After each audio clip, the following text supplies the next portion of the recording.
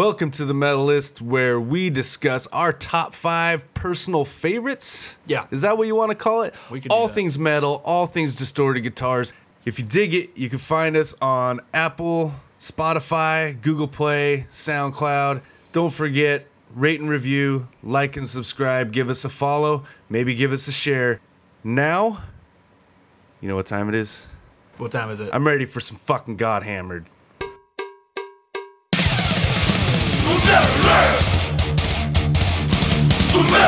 David and Jason talk metal. Sometimes they talk about other stuff. But mostly they talk about metal. But sometimes they talk about other stuff too,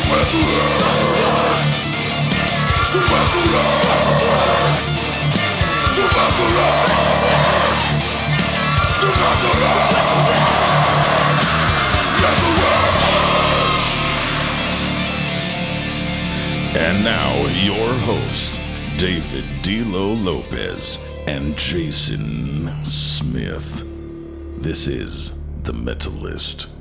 Greetings and thanks for joining us whenever you're listening to this, wherever you're listening to this. It's the Metal List podcast.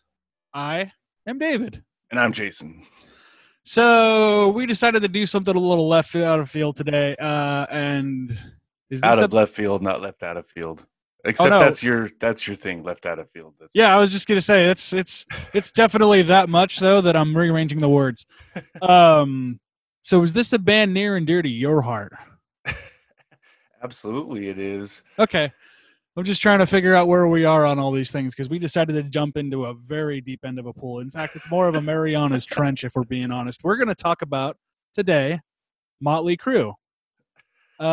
This is probably going to be more interesting from you. So what's your first experience with Mötley Crüe? Actually, you know what? You want to know what? Because people probably have heard when I grew up. What's your first exposure to Mötley Crüe? Flipping it around on me. All right. That's fair. I'm curious to see where they start for you, because I mean it's probably not a big thing for you, so I'm kind of curious to see where it kind of came from. Yeah, so here's what I've gathered just looking over stuff. When I really looked into the nitty-gritty of things, my timeline's a little off from what I thought. It seems to me that everything that they've ever been really, really known for and everybody talks about is just from the 80s, right? From 83 to 89 from what I've gathered. Right. So there's a bit of a low point when I'm kind of getting acquainted with things. And so first and foremost, I didn't know Mötley Crüe. I knew Tommy Lee because it was, there's that crazy dude, the Pamela Anderson, who at the time is like Pam Anderson video. Yeah, it's like the biggest, like just Pamela Anderson is like a status icon, a cultural icon, is like at the peak in the mid to late 90s, right? Like she's the biggest thing in the world. So it's, there's that dude that she's married to and had the video with. It is Tommy Lee. Oh, and he just happens to have a band called Mötley Crüe. Like it was that was a secondary thing, and that might have just been indicative of the 90s. So there's an episode of Saturday Night Live where she was Pamela Anderson was the host. And do you remember the character Goat Boy at all? Vaguely, not much so. It was Jim Brewer. I love this idea because this is right up my alley. The idea is that the scientists make a weird dude goat hybrid specifically for the purpose of making a host for remember the 80s show on MTV way before VH1 did any of that shit. In fact, I wonder if that's where they got the idea. But it's so they would have people come on and so Tommy Lee came on as himself promoting. So it was the album Generation Swine. So in 1997, all right? So that's Mötley Crüe to me for years. Damn. I remember seeing the album in Target going, that must be what they're talking about. There's dudes in pig masks. Never heard that album. I've never heard it. Yeah, I'm just reading up on it. Apparently they tried to go, it was a lot of those bands from the 80s trying to modernize their sound for the younger audience in that time, a very confusing time. And we could get into a whole thing about that, but apparently for Mötley Crüe specifically, Tommy Lee had gotten into like industrial and stuff like that, so they tried to make like an industrial-ish album. I kind of got to hear this now. have you ever heard? Because I have heard the Shout at the Devil 97. No, but I saw that was on there. It fucking sucks. I can imagine. Second of all, have you because the time frame? Did you ever hear? Was it Methods of Mayhem or? Not Mayhem only Method or whatever that did was? I hear that album, I have it somewhere in my closet. I was Nice. because it was the time, dude. It was 99 going into 2000. I was young, impressionable. I was still figuring things out. You know, I had to. It caught my interest. I was sampling a little bit of everything before I saw what I was really about. In fact, I'll do you one better. I saw them do that live that same year in 2000. Oh my Ozfest. God. Because it was Tommy Lee, right? Wow. And then it was I guess a former vocalist. I don't know if he was the former vocalist or if he was even a vocalist. He was just some guy from an old lineup of EDPE. I don't remember what his name was, but by then the guy was already gone. So it was Tommy Lee and a bunch of hired guns. It was entertaining, but it was definitely of the time. And then I saw Tommy Lee 2 years later at Ozfest 2002. He had to replace Drowning Pool because Dave passed away on the tour. So by the time they got to here, it was Tommy Lee doing solo stuff because that was when he had his solo album out, and he still played Methods of Mayhem stuff as well.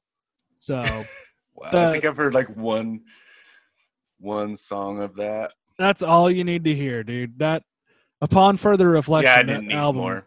Yeah, it was a very confusing time for everybody involved, you know? Like, fucking hell, man.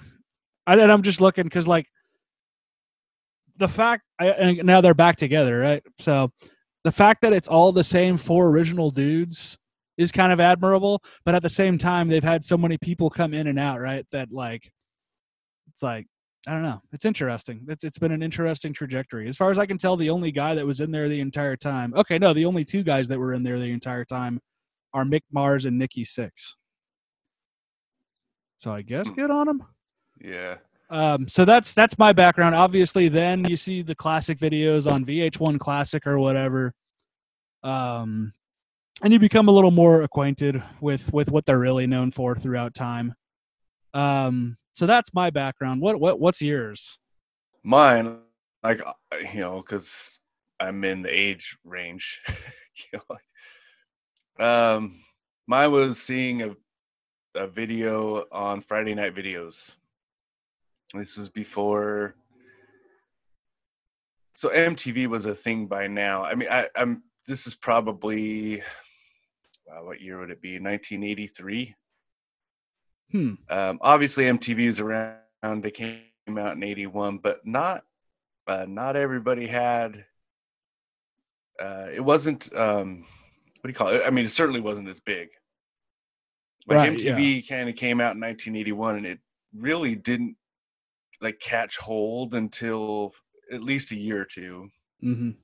But they had a video show. I want to say it was like NBC. I'm not even sure what channel it was, but it was called Friday Night Videos, and they'd play, I don't know, probably it was an hour show. So, but it was just videos. I mean, they, but obviously commercials, and they had like a host. As far as I remember, they had a host, but the host only came on like a couple times. It wasn't like MTV where, they played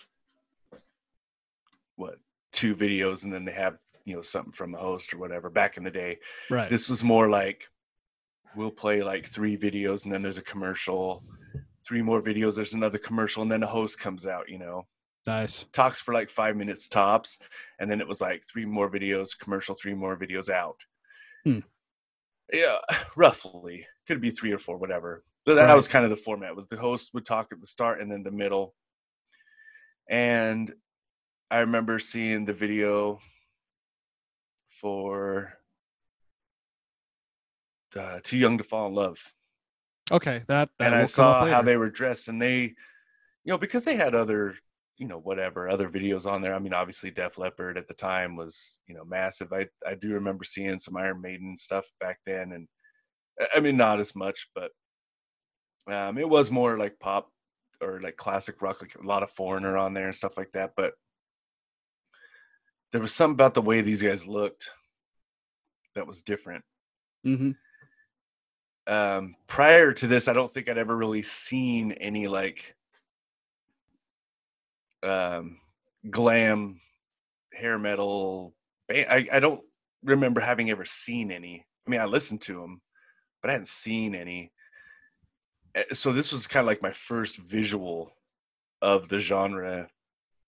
And at the time, I mean, these guys weren't dressed, you know, like what everybody else do. Oh, they're all dressed like women. They didn't look like women at all. Yeah. It was Like they looked like kind of like monsters. Like it was weird. Yeah. They had, you know, fucking, and it sounds weird saying it now, but you know, they had fishnet shit, you know, but they had like gloves and they had like this fucking like leather studded battle looking gear on, and they had face paint, but not like girl makeup. It was like more like war paint. Football, kinda. yeah, they had like football marks under their eyes, and they had, you know, and their hair was teased up, but it wasn't like fancy. You know, it was very unruly and things like that, with maybe the exception of Vince, you know, the only blonde in the whole group. But Yeah. But I mean, you know, Mick Mars had like this weird shoulder pad thing, and it was fucking crazy. Like, I mean, me being, you know, what, 9 years old, and you know, prior to this, I mean, I'd never even seen a music video. So I mean, I'm watching Friday night videos, and you're seeing stuff like Phil Collins, you know what I mean? Like you're seeing Elton John and you know, Foreigner, who just look like regular dudes. Yeah, for sure. You know, and you're seeing like a lot of pop stars and stuff, Madonna and this, or not Madonna yet, but you are seeing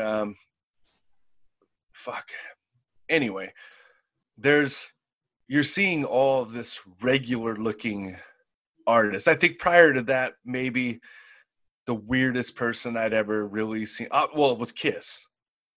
Right, yeah. You know, I mean, I saw Kiss when I was like fucking 5 years old, dude. Like, maybe even fucking earlier than that, 4 years old, something like that. Like, but they were like, that was a whole different type of look, and they were the only ones, as far as I knew, they were the only ones that looked like that. Mm-hmm. And this stuff came out, I was like, what the fuck? But like the guitars are way gainier than something like Foreigner, and you know, Styx and fucking Journey and stuff like that. Even gainier than Kiss. Right. Yeah. You know, I mean, you know, I don't know if by this time I'd heard like some Aussie stuff and like, you know, like that, but not a lot of it, like, because I hadn't really started buying music yet. So when I saw this video, I just remember it's just really weird. It's like, I mean, it's on a set. There's a lot of fog. There's a lot of funky lighting going on. Like, as a fucking 9-year-old, like, these dudes looked evil to me. Yeah, there's like a story, sort of, from what I recall, to the video as well, right? I think so. Like, or at least a concept, if not story. There's, because I remember there's like, I hesitate to use the word stunt work, but there is like there's like choreographed fights and like sound effects and stuff. Yeah. And it's not like, I mean, it's not like I was scared of it, but when you look at it, it's like Halloween decorations. It's like, you're not scared by it, but it looks scary. Right. You know, that's clearly a scary decoration. Like, that's how these guys were. And I saw it and was just like, fuck yeah. Mm-hmm. You know, I mean, this is the shit. Like, I just thought it was fucking awesome. And then, like, the song was really fucking cool, too. And so I was like, all right. You know, and then, you know, shortly after that, MTV fucking, you know, MTV got really popular before we actually got it. Right. You know, because just cable wasn't available where I lived. So when we finally got cable and I was able to watch MTV, you know, we're talking like probably late Theater of Pain, like Theater of Pain been out, but like, you know, they're in that part where they're like touring and they're just showing videos of them all the fucking time. And it's like, fuck, dude. Like, Granted, around that same time, okay, so here's another thing. Shout at the Devil was the first album I ever fucking stole from someone. Good times. Because we all played that game. Hey, man, let me borrow that tape. All right, cool. Yeah, I'll borrow it. And then this motherfucker, like, they live in the same town. They go to the same school. There's 3,000 people in the whole fucking town. Mm-hmm. And every fucking day I see this fucking person. It's like, oh man, like I forgot to grab it. Oh yeah. And then it turns into, the old faithful when it came to tapes. Oh, dude, my fucking tape player ate it. Yeah. I owe you a tape. Yeah, for sure. And then you just duck that forever. I mean, fuck, everybody did that to everybody. And yeah, and I've been that guy, and I've done it to people. I've had it happen to me, and I've done it back. Like, I mean, yeah. That was just one of those things. And so it was like, this was probably, I think this is the first one I did. Mm-hmm. And so that was the only song I heard. And then I heard fucking Shout at the Devil. And I was like, holy fuck. Like the intro to that was fucking awesome. With the guy talking or whatever. Yeah. Like it's almost like a fucking movie intro. It's the backmasking, right? No, man. It's just a fucking dude straight up telling you a fucking story. Oh. You've never heard that? Maybe I've never heard that. Is there like a radio version in the where beginning, it's just oh, maybe I have. Good overpowered the evil of all man's sins. Oh fuck, man. We like friends of mine, like we all had that shit written out on the back of our notebooks in school. I mean, we were all just like full fucking bore into like the fucking glam hair metal scene. But the thing about Shout at the Devil was it was a totally different look. Yeah. It wasn't so glammy. I mean, it was definitely over the top, definitely theatrical, but it wasn't pretty. Not until Theater Pain hit. I was gonna say, there's a turning point, right? Oh, Theater Pain! When they hit, man, like that. I mean, they all looked fucking pretty. They fucking had a much different fucking look. It was more spandex, less leather. Yeah. So it's safe to say that Mötley Crüe had kind of their own lane going for those first two albums. Well, they were kind of different than a lot of the fucking hair metal bands, and I think that's why a lot of people fucking liked them, because for a long time they weren't my favorite. I actually started liking them more well after, fucking well into the 90s. I actually started liking them more because getting away from the fucking hair metal scene and going back and listening to some of the stuff I grew up on, I was like, they weren't. You go back and you listen to something like Doc and you're like, Jesus Christ, like George Lynch is a fucking ridiculously good guitar player. Yeah. Eddie Van Halen is everybody knew that then, but Rat, like Rat was another one. It was like, I liked them, but they weren't a favorite of mine until like way later. And all of a sudden I'm like, God damn it. Like they're so fucking good. And the biggest thing about Mötley Crüe, and probably Rat as well, was they weren't the best. They didn't have like this really awesomely shreddy guitar player. They didn't have the greatest drummer ever. Vince Neil wasn't the highest singer or the prettiest singer. They wrote really good songs. Right. Like just really good songs. Real simple. Nothing too crazy. 3 or 4 parts, that's it. But the changes all made sense. The changes were all good. They, and say what you want about the lyrics. They were a little bit grittier than just sex, drugs, and rock and roll, even though that's what they lived. But maybe the lyrics were a little bit grittier because they took that to the fucking max. Right. They were kind of different than everybody else. And then, and that was the thing, like they got hugely popular. And that was another reason why I didn't like them. I was that kid where it's like, oh, everybody likes them, fuck them. Right. And then, it wasn't very long. I mean, I think probably like by the time Girls came out, I'd heard Metallica and it was like, okay, like, and it was like, I definitely liked that more, but I still listened to hair metal. I loved thrash because that was the heaviest thing I'd heard at the time, but I still liked hair metal. I've always liked hair metal stuff, dude. Like it's just good, easy, innocuous music. Yeah, for sure. I think we've discussed this before. I was the generation where MTV told you to hate everything from that wasn't, after 1991 or 2 or whatever. Right. And hair metal specifically, it was the Beavis and Butthead thing where it was, what's that kid's name? Stewart. Yeah, with the winger shirt. Yeah, exactly. Right. They would always rip on those videos. Upon further reflection, that's fucking all stupid and very of the time mentality. Having said that, I've still never really been like a hair metal guy. The only exceptions maybe Y&T because that Summer Girls song is fun. Summertime Girls is Summertime great. Girls and Shit. Oh, I give Rat props just because we're from San Diego. Side note, did you see that Rat's numbers for Round and Round are going up because they're in that Geico commercial? No, I saw something about their numbers going up. I didn't know they were in a commercial. Yeah, that's what it's for. It's specifically Round and Round, and it's because they're in a Geico commercial where they play that right now.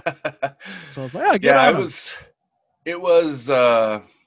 it always cracks me up when people that are a bit older than me, slightly, not much, but the crowd that's like, oh, I love Van Halen, and but I don't like Mötley Crüe because Mötley Crüe is fucking glam, and I'm like, dude, they're literally playing the exact same thing. It's definitely, it's just their guitar player isn't as good. Yeah, but it's like all the stuff that came after Van Halen's a much more fleshed out version. It's like when we talk about Possessed as opposed to Death, or Repulsion as opposed to Napalm, or even Led Zeppelin as opposed to Black Sabbath. It's like, here's an idea, and they just took it to the next logical conclusion, all these other guys. Well, so for a lot of these guys, they're, this is the second wave of glam, to be honest with you, because there were bands like Sweet and T-Rex. Yeah, glam rock, so to speak. Yeah, kind of. And these guys took it a little bit rougher, a little bit harder. It's just the reason that so many people think they're so much better is, one, their look was a little bit different, not much. And granted, there was a lot of glam bands that really went crazy on like the androgynous look, right, which was all David Bowie, and mostly David Bowie. He was kind of the first person that got that going, like long before this. But honestly, dude, like when it's specifically Mötley Crüe, and you listen to fucking the shit Van Halen's doing, especially early Van Halen, dude, there's not much difference at all. Literally the only fucking difference, dude, is Eddie Van Halen is a way better guitar player than Mick Mars. That's it. And so he gives them this kind of like musical talent credibility that a lot of people don't associate with bands like Mötley Crüe or Poison. Right. So that's one thing that Mötley Crüe the second one then, if Van Halen's the first, so to speak, of glam stuff. Yeah, just as if we're talking Def Leppard was the kind of this first like, okay, this is like hard rock. And that's the thing. People want to say like, oh, well, what's the difference between hard rock, glam metal, hair metal? It's all the same. It's all the fucking same. You could fucking, the difference is what's the packaging on it, right? It's, what does it look like? Because musically, there's not much fucking difference. I will say this, hard rock is a little bit lighter. Yeah. It's definitely not as much distortion on the guitars. Like Journey has a lot more piano. They have a lot more keyboard stuff, and they're a lot more bass and drum driven in a lot of their songs. Yeah. Where hair metal, not as much. That's, to me, the biggest difference. But for the most part, dude, it's all the fucking same. Structurally, it's all the fucking same. And then there's just varying degrees of talent, which, whatever. Yeah. But, I mean, Def Leppard was kind of the first to like get come up, even before Pyromania, right?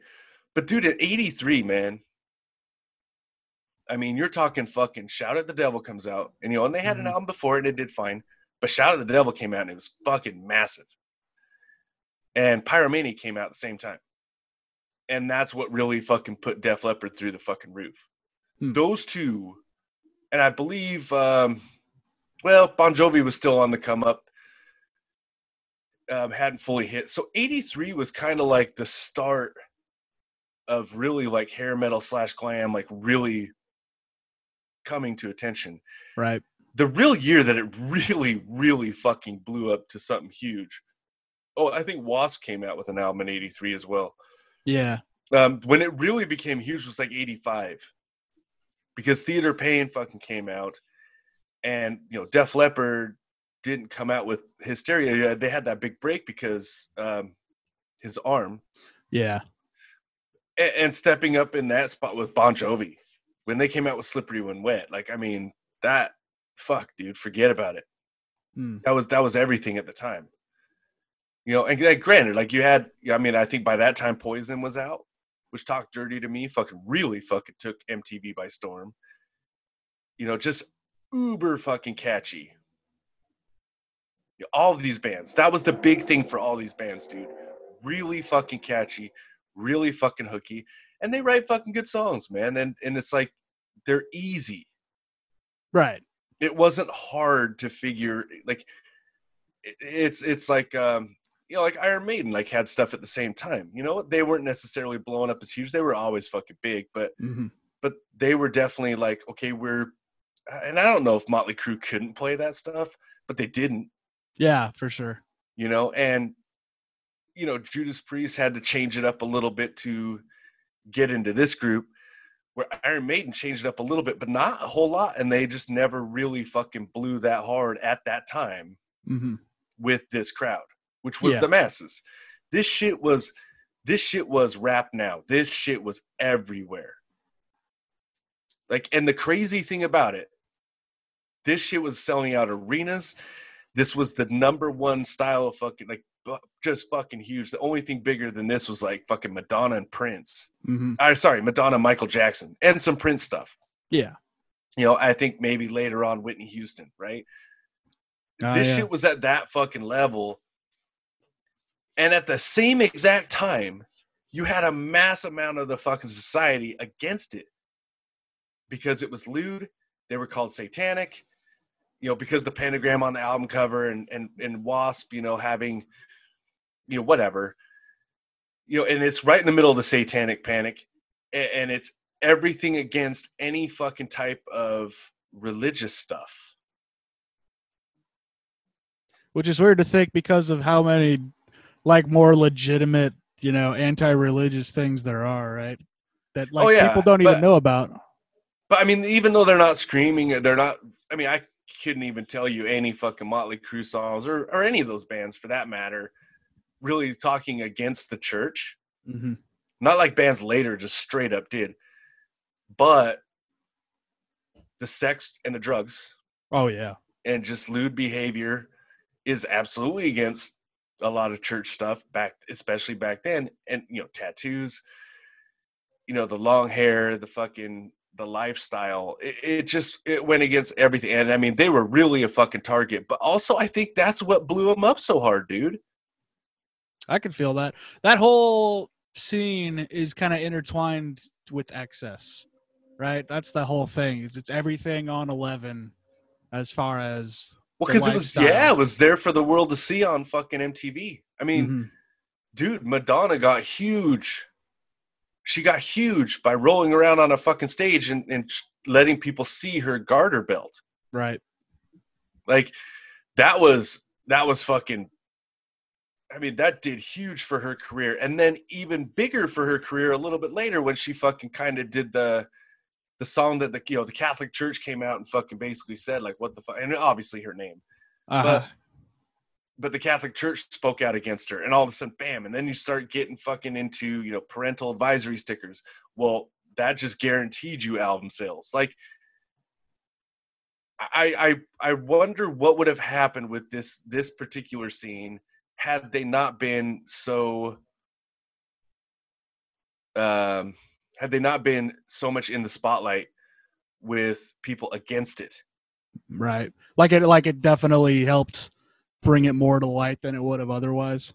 Oh yeah, dude, they cast a lot more attention on it than was necessary. I mean, granted, there was a lot of fucking, I wouldn't say number one songs, but there was a lot of really, really high charting songs from these bands. And as a kid growing up Mormon in fucking Idaho, I mean, this was everything. This was my whole fucking life. I mean, I would go to the fucking grocery. There's two grocery stores in town.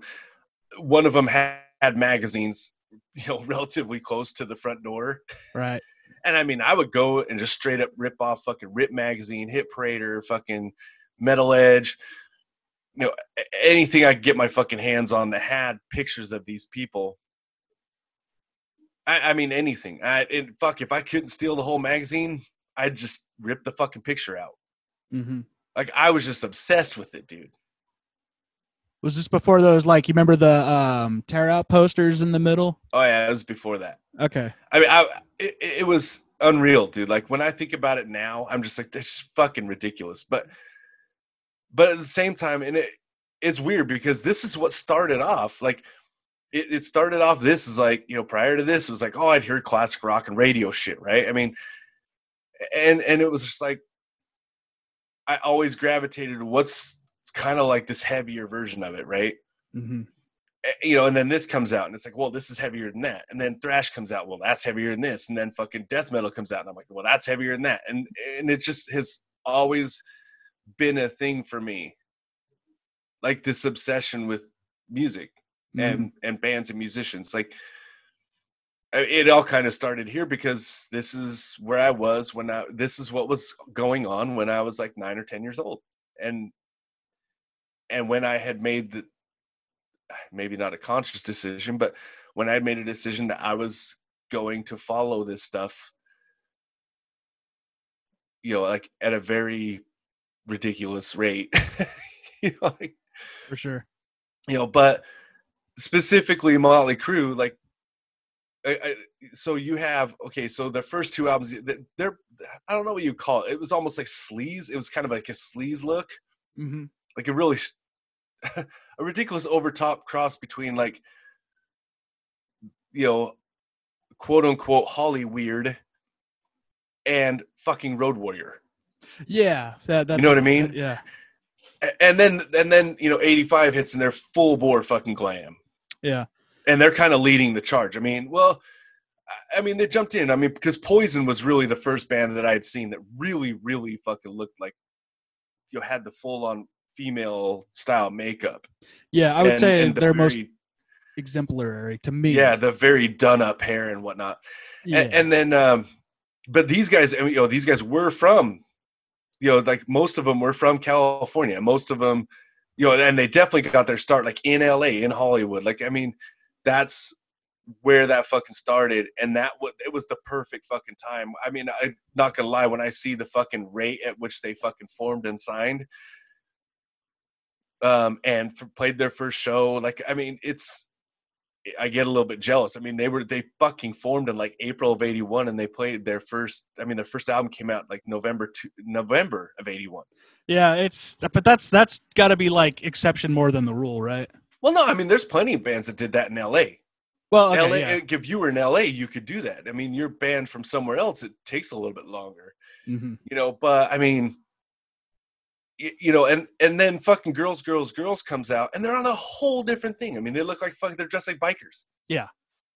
You know, it's like, wait, what, dude? And then fucking, you know, and then they take a bigger break. I mean, by an extra year because they all go to rehab. They come back with Dr. Feelgood, same kind of look, that same kind of like biker, more traditional fucking metal type of look, like more of a metal look now, right? Than any of the really over the top bombastic glam look back then. You know, the hair wasn't so teased. It you know, there's no makeup. You know, there's no studs or colors on the leather. It was, you know, all black and more realistic looking. Right. You know, so I that was one thing I thought was interesting about their career looking back at it, was they were definitely like one of the lesser glam look of the glam bands. But again, they played the same music, relatively the same lyrics. Their lyrics were a little bit darker, but they're all written by Nikki Sixx, and he was, you know, addicted to heroin. I didn't know that. You know, so yeah, he wrote all the lyrics, man. Like, well, him and Tommy, like, and everybody kind of knew that back then. You know, you'd read the magazine, and they dude, all the magazines dominated by fucking Mötley Crüe. All the awards dominated by Mötley Crüe. Like, it was ridiculous. I'm like, Mick Mars is the fucking guitar? Like, what? Right, yeah. You know, I mean, he didn't win it a lot because Eddie Van Halen was around, but, you know, for the most part, it was, you know, Eddie Van Halen, you know, and Tommy Lee on drums. And it was just like, are you kidding me, dude? Like, what the fuck? Like, so, you know, Vince Neil's front man, whatever. That was one of the reasons I didn't like him. But everything, I mean, these guys dominated everything. But I also think a lot of the reason why was because they were the most realistic out of all of them. I could see that. It like you're talking about this weird sweet spot where it's like it doesn't have the credibility of at the time Metallica in the 80s, but it's more credible than Bon Jovi, more credible than Poison, any of those other ones. So it's Well, Bon Jovi didn't look incredibly crazy either. They never did. Like, they never dressed up like and looked like women. You know, Poison looked, dude, look at the album cover for Look What the Cat Dragged In. Google it right now, dude. Yeah, no, I know what it is. They're fucking pretty, dude. Yeah. You know, but for the most part, dude, a lot of the bands back then, like, this is kind of the misconception. There wasn't a lot of bands that did that. Like, full bore fucking women's makeup. There wasn't a lot of bands that did that. A lot of bands had the long hair and that looked nice. You know, hairspray, teased up, blah, blah, blah. Right. Yes, yeah. but it was completely different than the fucking hippie scene. And if you had long hair and you fucking just let it fucking, you just know you're hippie. I mean, these guys were clearly saying, like, well, this isn't hippie stuff. Like, it was totally fucking different, man. Like, and there wasn't a lot of them. I mean, I think Europe fucking looked, you know, had a little bit of the makeup going on. They looked more pretty. I mean, Mötley Crüe during Theater Pain looked pretty, but I don't think they had like full bore like women's makeup on. Wasp never did. You know, I mean, there was a lot of them. But these guys were, I mean, even lyrically too, like, you know, Poison on their second album, you know, got a little more gritty and a little more street. But by that time, they'd been in LA. You know, but like I said, the heroin addiction with Nikki, you know, and then Vince getting in the fucking car wreck, you know, and essentially killing his fucking buddy. I mean, they had kind of a darker fucking edge to them than a lot of the other fucking bands at the time. And I do think that that's why they were so much bigger than a lot of other, because towards the end of it, the band that kind of overtook these guys was fucking Guns N' Roses. And they had that same thing. Yeah. They had that, it's more street oriented, more dirty and darker and grittier than the pretty fucking let's party, sex, drugs, rock and roll stuff. And especially by that time, you know, it definitely worked more for Guns N' Roses than even probably Mötley Crüe. You know, when Mötley Crüe was doing it, people wanted the sex, drugs, and rock and roll. They wanted the party music, where by the time Guns N' Roses was coming out, people were getting kind of sick of it. Yeah, I never considered that, but yeah, that's true, huh?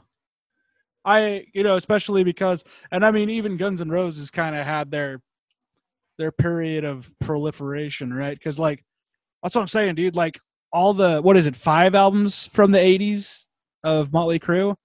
That's, like, all they're known for, right? And then it just kind of every 2 years. Yeah. Yeah, what a trajectory, dude. That's, like, the perfect trajectory for that. Yeah.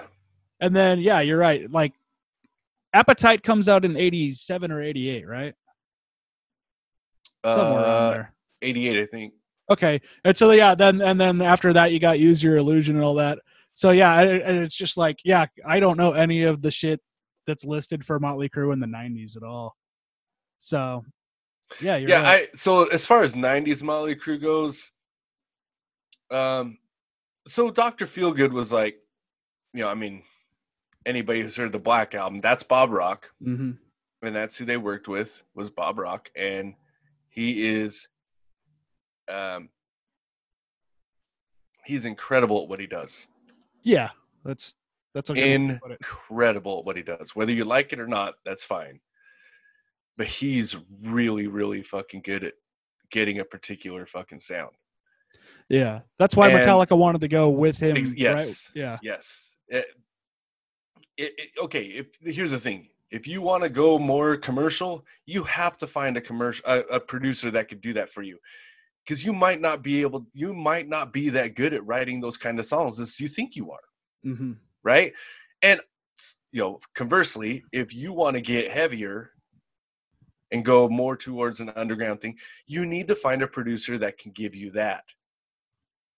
Because maybe you're really good at writing catchy shit, but you're not good at writing heavy shit. Granted, not saying that they both can't be the same, but what I'm saying is you might not be good at writing one or the other, and so you need producers to take you there. I don't know if that's why Mötley Crüe went with him. I don't think I don't recall ever hearing Bob Rock's name prior to that. Yeah, I don't. But I do know it was a big deal when they came out with that album. And there was a lot of buildup for this fucking album. You know, there was a lot of buildup because a lot of people knew about how they went to rehab. And a lot of people, it was talked about like by reporters and the magazines and stuff, like what is the new Mötley Crüe going to sound like? Now, I always thought fucking Dr. Feelgood was 3 years later. It turns out, no, they're literally every 2 years. Mm-hmm. You know, and so as far as 90s goes, you know, because right after this, I mean, they not right after, but, you know, after this is when they break up, you know, well, they don't break up. They fire Vince Neil, or if you ask him, he was fired. If you ask them, he quit. So there was a big fucking, you know, there's 5 years before the next album. And that's when they got that dude, John Corabi. Yeah. And I have heard that album. And that was kind of where I was just like, all right, man, I don't need any new Mötley Crüe. Yeah. I have the stuff I have. I don't need any new stuff. And they had 2 songs before that. I don't know. I'm trying to look them up and see when they came out. They released these 2 fucking songs, dude. And one of them's really fucking cool, man. Primal Scream. And it was kind of a new-ish sound. I want to say it might have been on Decade of Decadence. So they were like B-sides, or rather one of those ones that they were just new for the recordings. compilation. Okay, Yeah. so here it is. Because in 91 they released Decade of Decadence, right? So they remixed Livewire. They remix Piece of Your Action. They remix Home Sweet Home. You know, and dude, all of those remixes suck. Yeah, that's They're how that fucking turns terrible. out, Yeah, well, you know, you can fix it till it's broke. You know, like that's what it was. Kickstart My Heart Live, which was a good live version of that song. Then they did a Tommy Bolin cover, speaking of glam. Not sure if people know a lot of who Tommy Bolin is. So he played with a band called Zephyr, which not a lot of people know, but James Gang, which was Joe Walsh. Right. And then he played in Deep Purple for a little while. His song Teaser. Then they had Primal Scream and this song called Angela. And then they do an Anarchy in the UK cover. I've heard that. I don't know why, but I have. I don't really like the Angela song, but the fucking Primal Scream song was really fucking cool. So because they did that, that was essentially when my buddy comes up. He's like, you know, hey, have you heard the new Mötley Crüe album? I'm like, no, but I mean, we can listen to it, whatever. And we listened to it. And I like the song Hooligan's Holiday. It's a little bit heavier for Mötley Crüe. But I mean, it's 1994. Yeah. I mean, by now it's like, okay, dude, we already know, like, they're not going to be a heavy band, but this is a heavier song because he's a heavier type. He's a rougher vocalist, Mm-hmm. you know, a little bit heavier of a vocalist. So, but you know, I don't remember anything else off the album, to be completely honest. And again, like I said, that was essentially, I was like, okay, like I'm done with this. I don't need to listen to any of that. And I mean, again, it's 1994, man. I mean, new shit has come to light, dude. It's right before Kurt Cobain's about to take a dirt nap, dude. I mean, it's, dude, like everything is changing at that point. And it's like, okay, Mötley Crüe is done. I mean, this is like if fucking T-Rex came out with an album in fucking 87. Mm-hmm. You know what I mean? Like everybody then would be like, no, okay, old guys, not old guys, but old style. We don't want to hear it anymore. Yeah, for sure. There's a new thing happening, and that's what we want. So, yeah, I've never listened to anything aside from that. If I've heard something on the radio, maybe. I don't recall. I looked at this was it Saints of Los Angeles? Yeah, I never heard that. I mean, I'm looking at I've seen the title Motherfucker of the Year, but I know for a fact I've never heard the song. Mm-hmm. And I'm looking at the song titles. I've never heard any of these. And this new Tattoo album, I didn't even know it existed until yesterday. Wait, isn't that like? I'm not even kidding you. I'm just like, wow. When Van Halen first came back, didn't they have a song called New Tattoo as well? Oh, I don't know, man. I thought they did, man. That's why I'm looking at it going, wait, isn't that Van Halen? Hold up. Let me I gotta figure this out. Look that up, man. Like, yeah. I mean, there was Motley Crue. Okay, here I'm going to say this. I've never read The Dirt. I want to. I've never read The Dirt, and I have not watched the movie yet. So no, nor I. Now, if here's one thing, I'm not going to talk about their antics. I'll just tell you, because I mean that could take a lot of time. Listen, if you want to know about Motley Crue's antics, and they are good, get on YouTube and look up the behind the music.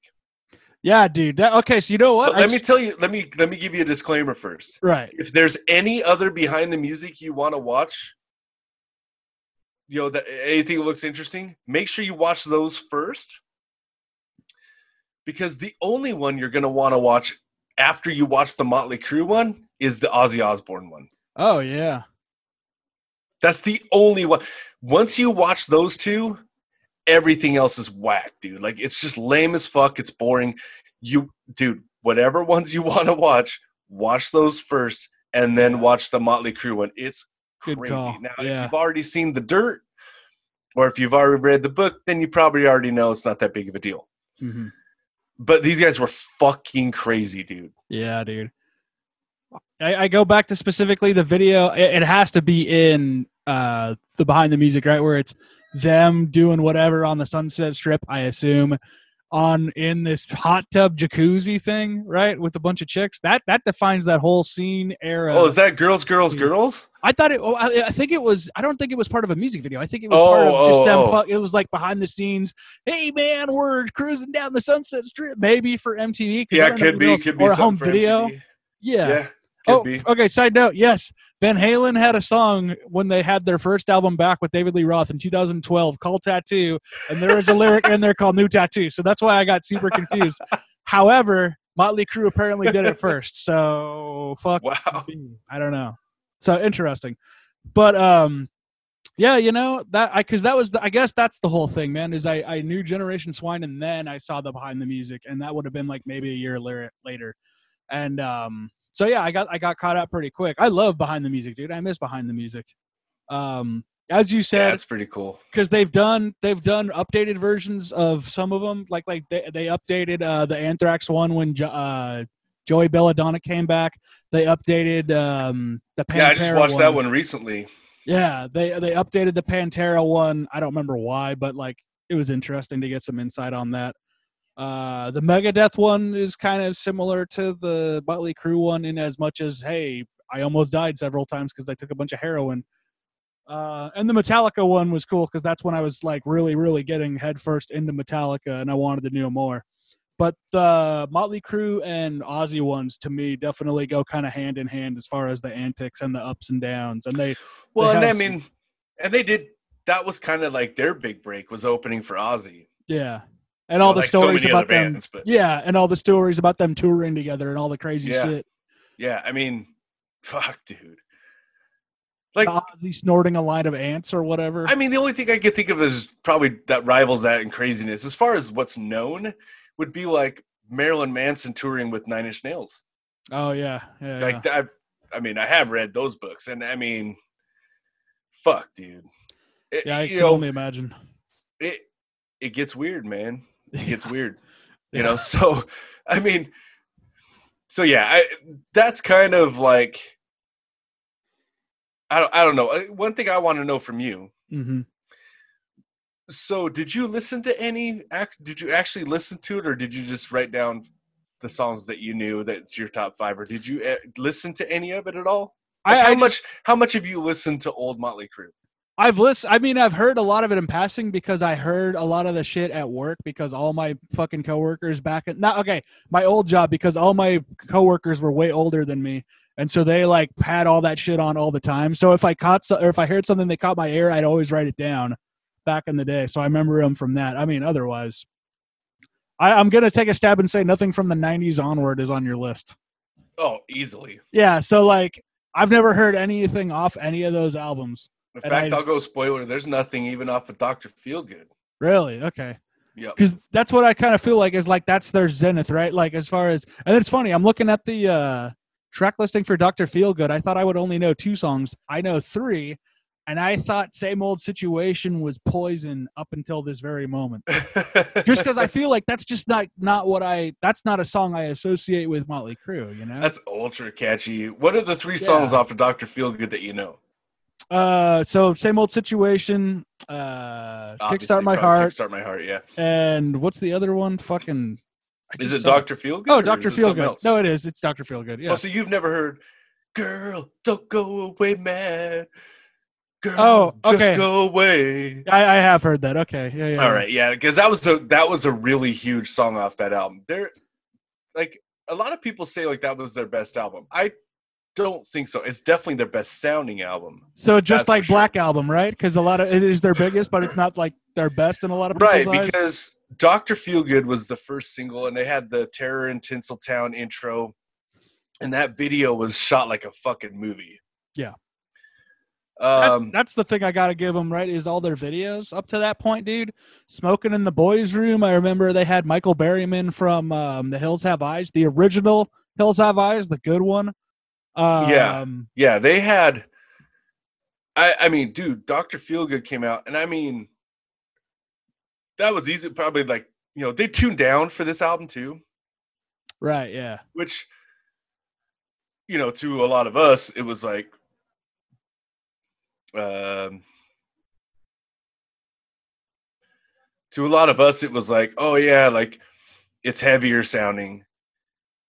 What did they tune down to? They're just tuned down to D, but right. I think the reason why was so Vince could still sing the stuff. Yeah. I mean, it made sense. It's like, you know, to me, it's like more bands, especially as they get older, they need to really, I mean, they really need to fucking tune down, give their singer a fucking break, dude. Like, yeah, Black Sabbath, dude. That you hear those live recordings. Well, and they were already at drop D for the most part. Yeah, but like even Ozzy has to, like, if you think about Sabbath, Bloody Sabbath, Ozzy's having to do it. Oh yeah, dude, like that's lower. Fuck, man. Yeah. You know, and then they come out with "Kickstart My Heart," which was another huge fucking song, and I mean, another video that was everywhere. And then I mean, then "Without You," which is the power ballad on the album. I guess I have heard that too. All right. Suddenly every dance you go to is playing that. And then you got "Don't Go Away Mad, Just Go Away." And that was kind of a fun video. They had more of a fucking updated look for them. You know, the shaved, you know, they had their hair long, but it was shaved around the sides and the back. The Newsteads? Yeah. And then they had like the ponytail, they had it in ponytail, and it was kind of chronicling, like, you know, the video is kind of like, I believe it's Vince, Tommy, and Nikki all kind of like break up with these chicks at the same time, and they meet out on the street. They go to the studio, and Mick's sitting in the studio waiting for everybody to show up and jam or something. I don't know. It was really weird. Wonder how accurate that was. And then "Same Old Situation," which I don't remember the video, but I do remember as a single, and it was fucking huge. And I mean, you're talking 5 out of 9 songs, right? Yeah. That's okay. So there's 11 songs. Okay, no, there's an intro. So there's 10 songs. 5 of them were huge singles. And then they have this song called "Time for Change." I mean, that song, dude, fuck. I hate it so bad. But it was a slow song that you could play at a fucking dance or whatever. So, I mean, that was a big song, even though I don't believe it was released as a single. That was another huge song. So, I mean, it is almost like, I mean, it's crazy. Bob Rock is just that guy. He's responsible for these 2 albums that, like, over half the album is fucking singles. And I mean huge singles. Yeah. Like, that's not an easy thing to do. No. Especially considering after that it's kind of subjective with the bands he recorded with, right? Like, right. Because apparently he did that Mötley Crüe. By the way, I love it when a band does such a drastic change. They feel like, okay, this is the one we're putting our name on for the self-title, right? With John Corabi and Mötley Crüe, and they're changing their sound. Metallica, not to the same degree at all, but like it's like, okay, we're not what we were in the 80s now. Yeah. You know, Suicide Silence when they're going that Ross Robinson route, and now, and I'm sure there's other good examples, but now you got Lamb of God with their first album without Chris Adler. Yeah. So we'll see. It's weird, but it's weird that people, man. I mean, I know there's a lot of people that talk about like that's just their definitive album, but the other way is that we just changed. So this is, the fucking album. This is us now. Yeah, this is us now, dude. Yeah, I kind of want to hear '90s Mötley Crüe now. Just out of morbid curiosity, Oh fuck, it's rough. I mean, I tried to check out a couple things last night just for fun. I mean, I knew it wasn't going to be on my list, but dude, as soon as we wanted to do something fucking light. It's been a rough week. Yeah, it's been a rough couple weeks, and I wanted to do something light. Also, we didn't really talk during this week, so it was like, oh hey, are we recording? And it's like, oh shit, what do we want to do? I'm like, okay, it's got to be something easy. Yep. Not a huge fucking catalog to go through, and I mean, dude, I fucking wrote down my 5 favorite. So here's the thing. For Mötley Crüe, for me, the reason this list was so easy, they have a lot of fucking hit songs. They have a lot of songs that I like. They don't have a lot of songs that I love. So I can see that. For me, it was like, oh, I wrote down 6 fucking songs. Okay, I got 7, actually. That was a shock to me. Nice. And I mean, again, I could talk about every song. But for me, as far as, anything I really just fucking love, it's like 6 fucking songs. Right. That I really love. And then they, like I said, they have a lot of songs that I fucking like. Trying to think if there's, I mean, again, they're massively known for their antics, and they're kind of like their behind the scenes. Yeah. Kind of stories and whatnot. Again, if you want that stuff, go check out The Dirt. Whoever wrote The Dirt, I don't know, but fucking right on. Or go watch the fucking the Netflix show. I haven't watched it, but I do want to watch it. I haven't either. I am still interested in it because these guys are fucking crazy. Do you feel like at times they have the kind of life that you could make a movie out of? Yeah. Do you feel like at times the antics outshine the music? Oh, absolutely. And top that all off, they had a lot of fucking publicity stunts. Oh, yeah, for sure. Oh, dude, wasn't wait. Okay, wasn't Tommy Lee hooked up with Heather Locklear at one point before Richie Sambora? Oh, yeah, dude. He was married to her for a long time. Okay, yeah. And there was like a big fallout with Richie Sambora when he married her back or something. I don't know. I feel like there was a lot of that shit back in the day that I only heard about years later because I wasn't really, there for it. For a lot of people, I guess on both ends. So if there was a lot of people on Tommy Lee's end that knew who he was, it was like, holy fuck, he's married to fucking Heather Locklear? That's the thing is like Tommy and then Lee. There's people that are on the other end where they're like, she's married to this guy named Tommy Lee. Yeah. Okay. Yeah. For sure. It's just like he's a kind of a cult of personality all his own, and he just happens to be a drummer, right? Where it's just like there's just like a status. symbol. He became that. See, that's the thing is he's always been that to me. It's just like because of when I came in, it's just like, oh, he happens to be a drummer as well. And I guess we got to shout out his spinning drum set thing or whatever too, right? He was the first to do that I'm aware of. Right. Or it's not even that he was spinning. It was like he was, what was it? It was like he was harnessed in and he was like going above the crowd upside down or something like that. Yeah. Oh yeah. That's in the video for fucking Wild Side. Yeah. Yeah. Like, you want to talk about fucking showmanship. Yeah, true.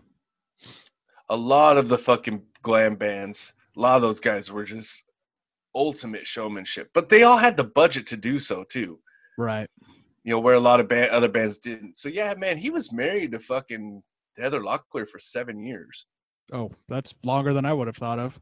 Does that mean they got married in 86 and they divorced in 93. God damn. So is he actually married to Heather Locklear longer than he was married to Pam Anderson?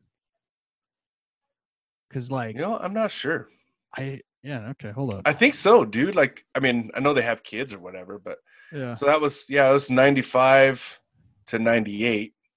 Yeah, wow. And yet I feel like that's still like the bigger marriage, status wise. Well, of course it is because the sex tape. Yeah. It's more iconic. Heather Locklear as awesome as she is, as beautiful as she was really kind of known mostly just soap opera stuff. Right. It's Melrose Place?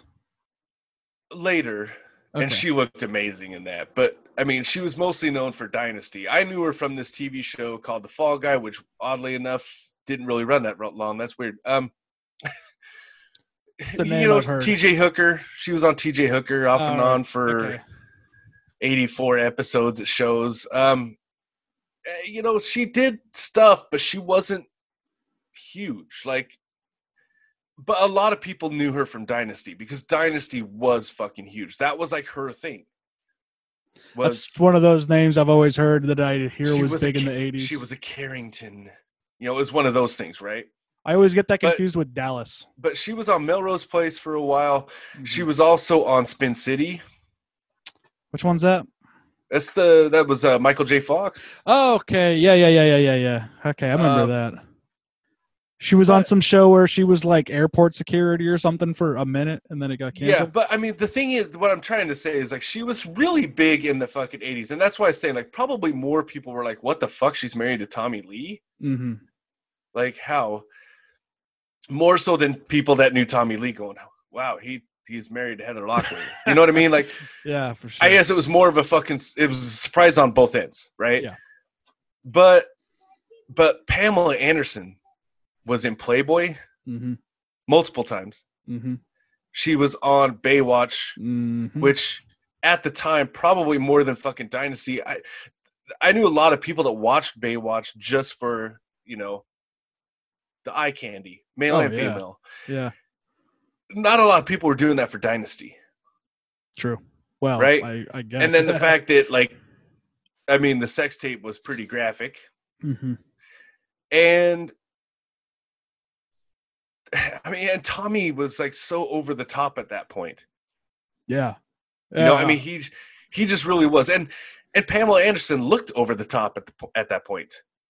Yeah. That to me, I think. Well, it's crazy to think media was bigger too then. Yeah. Because, you just didn't hear a lot of him with Heather. I mean, it was kind of something you knew, but. Yeah, like tabloid culture as a whole, basically. Right. Yeah, it was something you heard about, but not like, it wasn't focused on. Where by the time he's with Pamela Anderson, I mean, fucking, it's already getting, it's starting to get more and more saturated and whatnot. Mm-hmm. Talk about a different time. It's just crazy to think, too. Before I even knew that was her, Pamela Anderson got her start on Home Improvement as what time is it for the Tool Time or whatever, if you recall that whole thing. Oh yeah. She was the Tim the Toolman Taylor's tool lady or whatever. Yeah, and then she went on to Baywatch pretty much right after that, so it was somebody different. Yeah, crazy. Here's something interesting. I just saw a quote from Nikki Sixx. I wanted a band that would be like David Bowie and the Sex Pistols thrown in a blender with Black Sabbath. There you go. That sums it up perfectly, right? Pretty interesting because I fucking had listening to stuff last night. I was like, wow, they have a lot more Sabbathy riffs than I remember them having. Mm-hmm. Makes sense, dude. That sums it up pretty well, I gotta say. And that's in reference to them just starting out, or just his vision for what would become Mötley Crüe? It was just probably just starting out. I mean, dude, honestly, I cannot think about, especially in the 80s, I cannot even imagine one metal band not saying Black Sabbath had something to do with it. For sure. No, absolutely. I just can't even imagine a fucking band like that. Now, I remember, so I liked Mötley Crüe. I'm a young kid, and me and a couple friends, went to go help my dad with something before we could take off, before I was allowed to leave the house or whatever. Mm-hmm. And my dad looked at all of us and he was like, well, that's a Mötley looking crew. Ah. And we all just went, oh my God. Yeah. Did you hear that? And that's the story of whatever. Yeah, that's the story of how they even came up with the name. Yeah. Yeah, that's how they got their name. It was from Mick Mars' old band called White Horse. Okay. Someone said it's a Motley looking Crüe. He wrote it, spelled it slightly different, and then they put the umlauts on there because of Lowenbrow, which they were drinking at the time. Right. There's a name I have not heard in years, by the way. Oh, same here, man. Like, it fucking cracks me up, dude. Like, it's just fucking funny. I love how bands get their names sometimes. Like, some of them are so good, dude. Some of them are just stupid, but some of them are so fucking good, man. Like, yeah. Sorry, you got me on this whole tangent about thinking, wasn't Nikki Sixx hooked up with a bunch of famous people too? And here's the name I haven't heard of in a long time is Donna D'Errico, also from Baywatch. Yeah. Yep. Yeah, dude, same deal. And these guys were fucking celebrities, dude. Yeah, man. Like, these guys were fucking huge. Yeah. Him and that Kat Von D chick. Yeah, it would be hard for someone like my son's age, like coming up now, to understand how huge, not just Motley Crue though, but I mean just fucking hair metal in general. Yeah, I mean, I'm the same way, dude. Metal will never be in the spotlight like that again. And a lot of the reasons why it was because it was so fucking pop oriented, right? But the big difference is fucking back then, a lot of the music, even the pop music, had guitars and guitar solos in them. Yeah. Like, dude, one of Michael Jackson's biggest fucking songs is Beat It, and it has an actual honest to God distorted guitar riff in it and a guitar solo. Yep. Like, that doesn't happen anymore. Yeah, talk about a different time. Oh yeah, dude, it was way different, and it was just kind of like this perfect storm, really. I don't think metal will ever be. And there's, I mean, for all the people that say this isn't metal, whatever, that's fine. Then don't think it's not, then don't call it metal. But you know what? You don't need to show off and tell everybody your metal knowledge by telling people it's not metal. Yeah, exactly. I mean, no one cares. That's the important part. So yeah, it was a phenomenon, dude. Yeah. And then obviously, yeah, it got watered down. You did have, as the music business became more of a business and dollars were getting bigger, you had more and more labels that were more about like, well, it's, let's actually start a label to make some money, and this is going to be our business. Let's just grab anybody we can that's going to be in this thing. And so you do get a lot of watered down stuff, but I mean, that's any genre. That's how it goes. Yeah. And it, here's another thing for us growing up then, prior to hearing death metal. So now you have a weird thing going on, at least for a little while. There is a thing going on where it's like, well, let's see who can get lower, right? How can vocals get lower? Yeah. To the point where you have people just sounding ridiculous, right? Yeah. Well, back then it was the opposite. It was who can sing higher. Yeah. Was it Jeff Tate from Queensryche claimed to be the highest singer there was for a hot minute? And I'm sure there's somebody higher. He was known to have the biggest range because he could also sing really low. Yes, that's like true. You listen to Silent Lucidity, and he's singing. There's some really low parts in there. Yeah. Now, he's not screaming or gutteraling low. He's singing in a very, very deep register. Like, and then he can also go super fucking high. Yeah. Now, that doesn't count your falsetto because everybody could do that. But, I mean, the stuff that he's doing, yeah, most of these guys would have to hit falsetto to do it. But it kind of culminated with guys like Mark Slaughter, who was ridiculously high singer. And again, not the hugest range. He was just in a higher range. And then the fucking dude, Mike Matijevic from fucking Steelheart, who ended up doing the stuff for the band Rockstar. Or sorry, the movie Rockstar. The band was Steel Dragon. Yeah, love that movie. Fuck, that dude was crazy fucking high. Right. And that was kind of, another guy comes to mind, World Dane. Yeah, R.I.P.D. Yeah, World Dane, man. Like, that first Sanctuary album, man, he doesn't do it a lot, but man, he'll go high and it's crazy sounding. That was a big thing back then, was who could go higher. Who's, I mean, at least for me and my friends, it was like, who can go higher as a singer. And like, and and it was a fucking big deal. And I mean, you had, the weird thing I always thought about that time, you had fucking like the shred guitar. You had these guitar players like Mick Mars and CC DeVille, where they weren't that great solos. Mick Mars was okay. He started off as a country musician, and became in Mötley Crüe because he wanted to have a career in music. He just loved music. He just wanted to play guitar. He basically had to put his dream aside because country wasn't going to make him any money. It wasn't big then. Yeah, in a sense, he really did sell his soul for rock and roll, and I applaud him for it. He's a dedicated musician, but I mean, at his heart, he's a blues guitar player, right? CC DeVille, more blues based, but I mean, not the fucking greatest. There was a bunch of guys like that, but there was also guys like fucking George Lynch. There was guys like Paul Gilbert that were around. There were guys like Warren DeMartini and Robin Crosby, for that matter, from Rat, that were blues based, but they were like these kind of really incredible like solo, like lead guitar players, soloists, right? Obviously Eddie Van Halen, Randy Rhoads, Carlos Cavazo from fucking Quiet Riot was another one. Richie Sambora was a really good guitar player, right? The weird thing is, man, all the drummers are like the fucking same. Yeah, that's true, huh? Like none of it. The only one that even fucking stands out really would be like fucking, Tommy Lee with his antics. Yeah. But not with anything he plays. I mean, to be honest with you, I could barely even listen to Too Fast for Love anymore because I was listening to it last night and I fucking just really, I don't know, like maybe I just fucking repressed it into my brain. But there's an inordinate amount of fucking cowbell on that album. Yeah, that immediately came to mind. How much cowbell's on that album? I'm like, what in the fuck, dude? But Alex Van Halen, at the time, did a lot of fucking things. And I mean, Tommy Lee, what's really weird, man? There's actually probably more double bass on fucking Shout at the Devil than probably any Metallica album. Yeah, I could see that. Or at least the same amount, because Lars doesn't double bass a whole lot.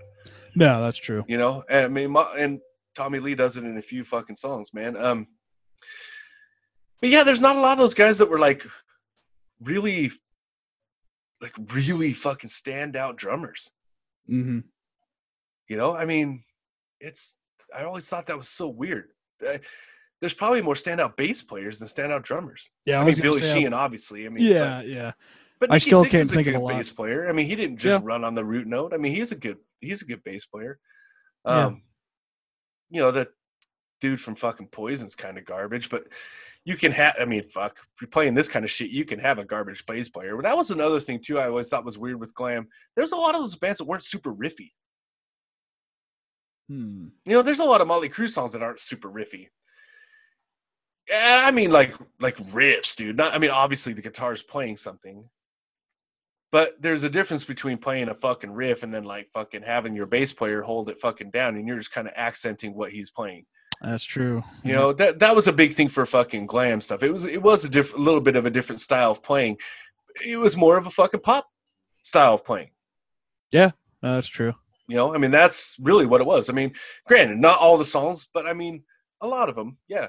There's a lot of those bands. I mean, I would say Mötley Crüe, I'd probably put them in the classes. It's not Riff City, but they might have been like, I don't know, a couple, maybe just in the suburbs of Riff City.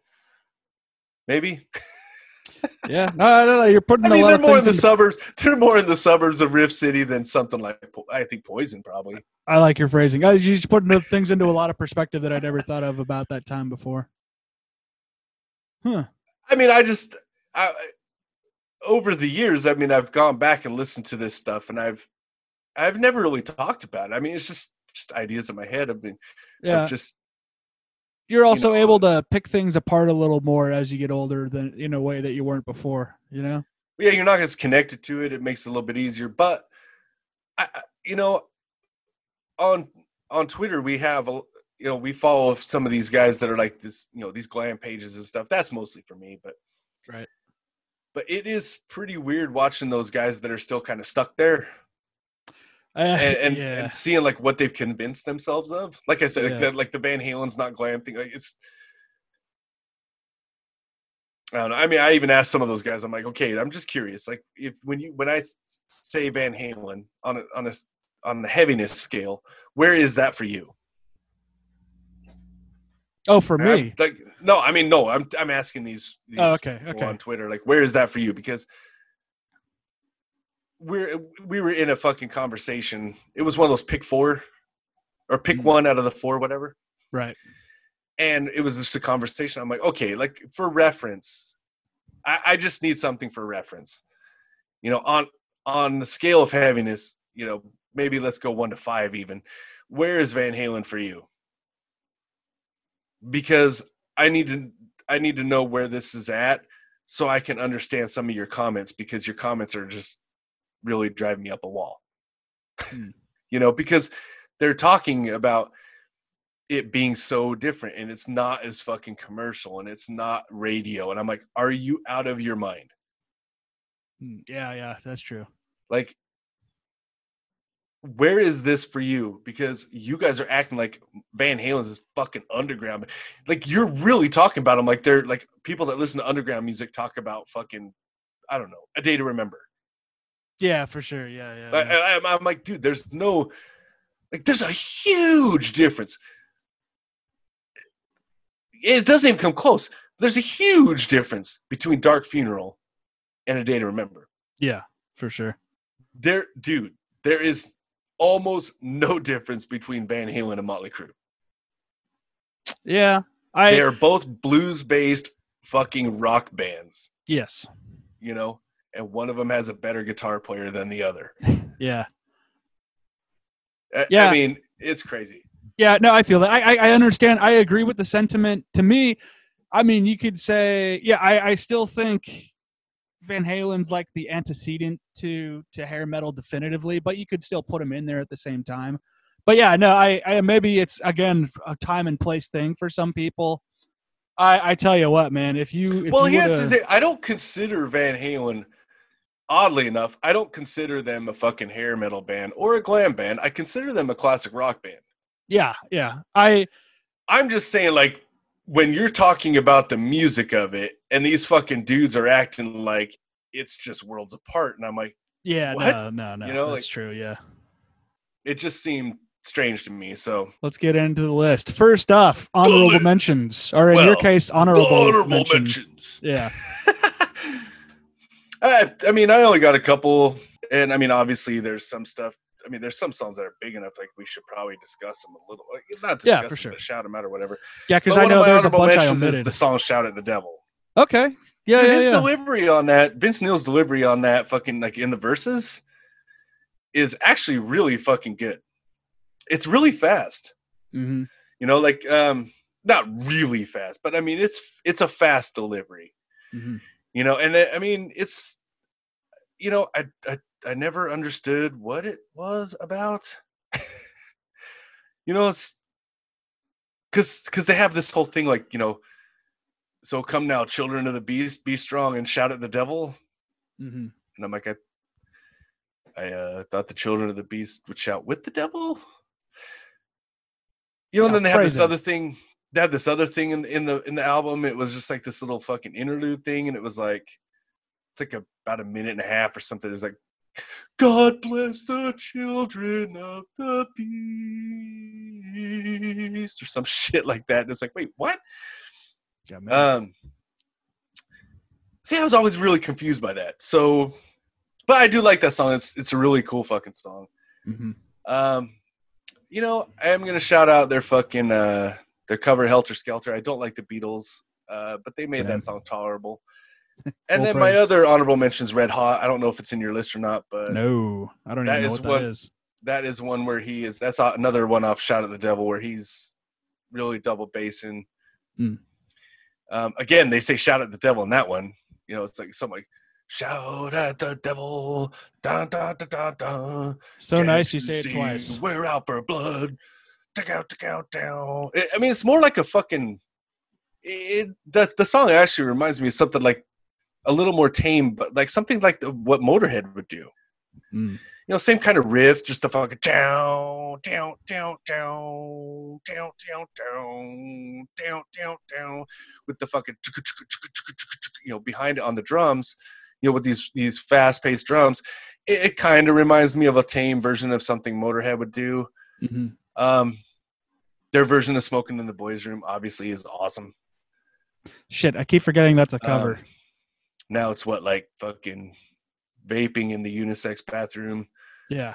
And I mean, obviously, you know, shout out Home Sweet Home. But I mean, everybody knows that. So I'll give you a couple fucking gems off of each album, dude.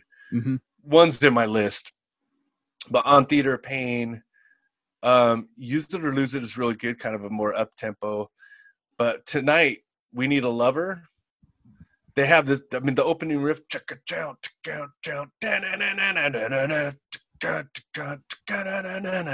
Like, it's a cool fucking riff, dude. Like, there's some they got some cool fucking riffs going on, man. I mean, I don't really like much like, there's a song off of Girls that's in my list, but I don't really like that album a whole hell of a lot.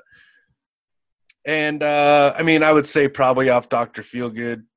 I mean, just listen to the fucking singles. I mean, right. I mean, first of all, it's half the album. Yeah.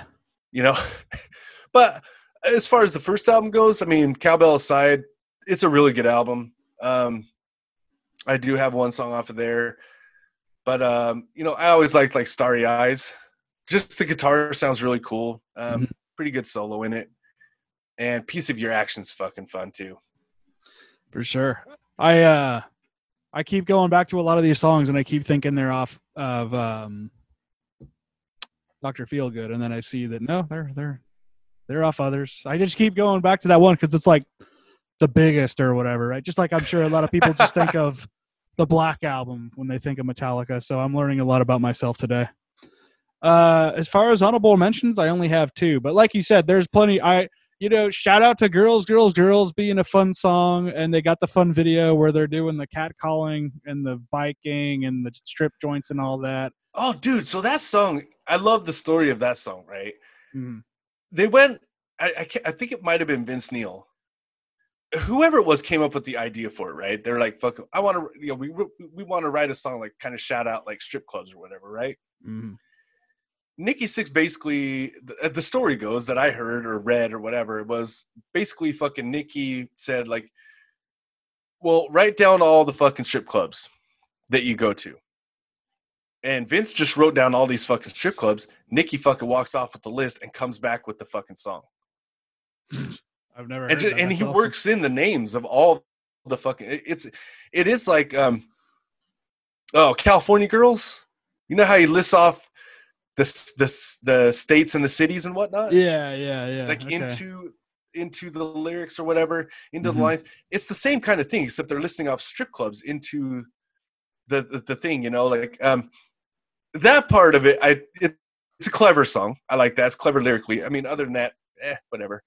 Yeah, it's fun. It's a good party song. Yeah, I guess I also got a shout out. Like you said, Smoking in the Boys' Room, because I did like that video when I was a kid. You know, they got hits. It's a great video. Yeah, Michael Berryman, shout out. Yeah, dude. But just like so, okay, as far as my actual honorable mentions, again, I'm not like a Mötley Crüe fan, so to speak, so this is more of just like songs I have to give proper props to, right? Especially, story, when the 80s show happened last summer at Brick by Brick that SD put on, and they did like a Mötley Crüe set. I want to say it was like a block of 3 songs, and then maybe 1 or 2 more just popped up throughout the show.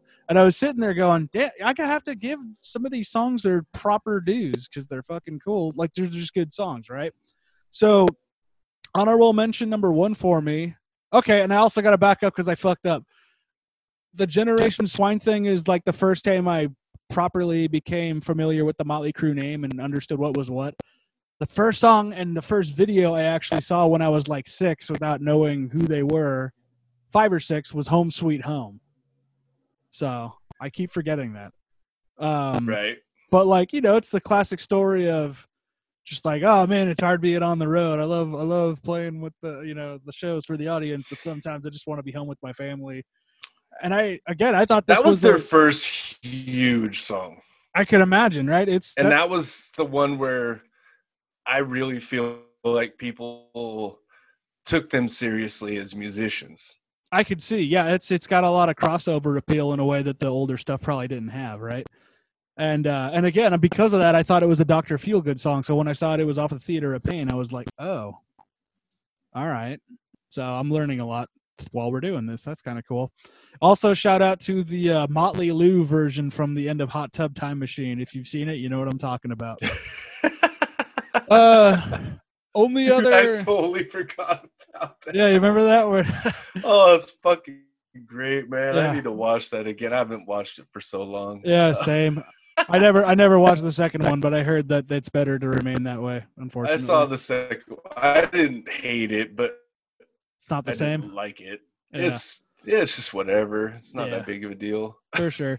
Only other honorable mention I got is Looks That Kill, just because, like, it's a fun song, man. Like, it's just a fun ass fucking, you know, you know. Which one? Looks That Kill. Oh yeah. It's a good mid pacer, you know, like it's just a fun song. For someone that doesn't know, man, I mean, you've probably heard this, especially if you're a Grand Theft Auto fan. Yeah, for sure. Their shit is all over Grand Theft Auto. Like, absolutely. Oh yeah. So I mean, that's about it. And I'm just looking at the rest of my 5 going, yeah, I'm pretty happy with where my 5 are at. You want to kick it off? Right on. Yeah, my number 5 is Wild Side. It's my one song off of Girls album that I like.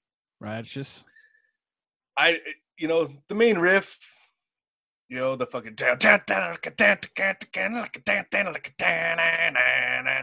like the bass running through there with the drum beat, it's got the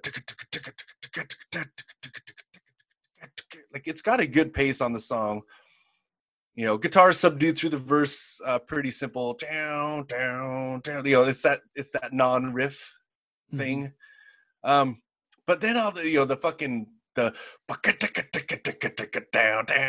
down, down, down, down, down. It's like a little fucking blues breakdown for the verse. I fucking love it, dude. Like, and then when you're a kid, it's kicking ass on the wild side. Like, everybody loves that shit, man. I mean, and again, like, it was their like little biker look. It's a little bit of a grittier fucking song than what's coming out at the time. I mean, within this scene, I mean, obviously, Justice for All was out at this point, but yeah. But yeah, for the hair metal / glam metal stuff, I mean, this was definitely different. Yeah, I always like the fucking song "Cool" video. This is the one where Tommy Lee straps in and goes, upside down, like, he twirls. Yeah. And it's cool. They have the video camera on him, and you see him, and his his hair fucking goes up. It's a pretty cool visual, especially for back then. Mm-hmm. I mean, back then, fuck, dude, no drummer ever did anything like this. I mean, probably the only thing I'd think of was, I believe Kiss had a riser one time that would go up. Yeah, I could see that. I think that was probably the only drum acrobatics I'd heard of. Yeah. How many times have you seen it copied since? I know Jordison did something. Yeah, he did where it was it went upwards, and then it like the drum riser had a pentagram on it that would reveal itself when he was like at 90 degrees. Yeah, he was 90 degrees, and then he would twirl, right? Yeah, almost like a fucking pinwheel. Right? Yeah, and now at least in Europe and Australia, I think Parkway does like a drum cage thing. I haven't seen it in full effect. Right. It's a fun thing, and I mean, I thought he did something else too, where he had something where he was playing drums and he went out over the crowd. Tommy Lee. Yeah, that's my recollection. That's what I remember seeing as a kid. I think that was after this. Mm-hmm. His next thing was he was drumming and it came up, up from the stage. It went up, and then it went forward, out like over the crowd or something like that. And I don't know if it twirled at that point or whatever. Again, you talk about showmanship, man, and I mean, these fucking guys were all about it. Yep. Who did the rope swing over the audience? That was Van Halen, like back in the day, right? Or was it Aerosmith? Oh, I don't know. know if I've ever fucking even seen that. I know David Lee Roth used to have a rope. Well, there's that video for Panama where Eddie Van Halen's like in a harness. Yeah, and he's like Superman, but he's playing his guitar as he's going across the stage. Yeah, I think it was Aerosmith. He had this thing, Steven Tyler had this thing. I think it was them. I think I saw it. Was that where it was like a thing that went over the crowd where he's like hanging off of a rope and then he goes from one side of the stage to the other, like over the audience or something like that. Those old school rock showman type things. I'm trying to look it up right now, but yeah.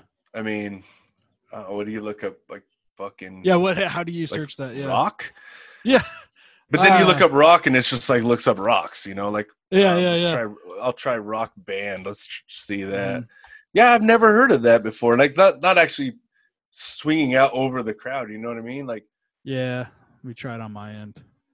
This is the two dudes Google things at the same time segment of the show. Always fun. Hey everybody, if you could just email us and tell us how our keyboard sounds. Yeah. That would be fucking great. I got nothing. Yeah, we might have to. I'm mostly coming up with rope swings, which are fucking amazing. I love them. Yeah, we might have to come back to this one, but I swear, dude, I'm pretty sure it's Steven Tyler. I might have to consult a buddy that went to see Aerosmith with me X number of years ago that might be able to back this up. We'll have to do some. We got to do a top 5 stage antics thing or something like that at some point too. So maybe that'll come. Yeah, that might be a good one. There's all kinds of them. Yeah. Anything else you wanted to add to Wildside for the moment? No, man. That's about it. Cool. So I'll go. What is your number 5? Number 5. We already talked about it a little earlier. Going Too Young to Fall in Love. We not just the video, but like it's again. It's I guess for a lot of these, I'm going with more mid-paced songs, and it's not like they had like super fast songs or anything either. But this way, it's a solid riff. We're talking about riffs and whatnot. This is, and also the vocal interplay that goes in with it. It's got a catchy ass chorus, and on top of all of that, dude, yeah, the video. I remember seeing the video when I was in 8th or 9th grade or something, going, oh, this is fun, where they're all doing the arms crossed, looking at you all, malintent ways and whatnot. Like, oh, they're going to start some shit. And like, I think they have to rescue some chick that got kidnapped in a warehouse or something like that. I just remember seeing them. There's something like that going on. Yeah, you know what I mean? It's not entirely clear what's going on. In fact, you could probably extrapolate it into all sorts of different things beyond that. But that's just a fun ass song. It's a fun ass video, man. It's pretty simplistic. That's why it's number 5 and not 4, 3, 2, or 1. We're gonna get into that in a sec. What's your? Okay, I'll just say it right now. That's my number 2. Oh, there you go. Okay. Well, Wildside was my number 3. So, like, that is my first. That's the first song I heard of theirs, and I just love the fucking riff in it. Mm-hmm. Just the music. I love the guitar sound. And I don't know if I'm hearing like remixed or remastered versions. I don't know. They might be. Right. But I always thought like, even back then, I just loved the way that one drum beat at the start of it. Just the simplest fucking drum beat ever, but sounds fucking good. Mm-hmm. But there's just there's a little bit, actually, because we didn't ever release our Guitar Tones episode, because I don't know why I've never. Anyway. Yeah, we're saving it for later. Yeah, I think that's one reason why I like this. This is kind of like that. It's in that same guitar tone that I like, where they've got those mids up a little bit. It's got a little bit of bite to it, Yeah, for sure. It's not overly gainy, obviously, but I mean, it sounds really fucking good. But there's that fucking like, it's just a good fucking solid riff, man. Like, and yeah, the video, like I said, I mean, this is the song that kind of took me from stuff like Styx and Journey, Kiss, and just random radio stuff, to like really like heavy metal. Mm-hmm. You know, I can't really think of one before this. If I said another one, I apologize. For sure. You know, at some point I was lying, I guess. But this is the first one I really remember taking me into fucking, like, I love this kind of, you know, not just this kind of music. I love heavy metal. Mm-hmm. Like, I'm going to be a fucking metal person. Yeah. So let's see. Wow, this list might end up going fast because we're overlapping pretty good. Okay. Yeah, with this kind of band, that's pretty easy to go, right? Well, yeah, because they don't have, like I said, they don't have a ton. Well, for one, they don't have a ton of stuff. Mm-hmm. Yeah, that's true. You know, well, I mean, yeah.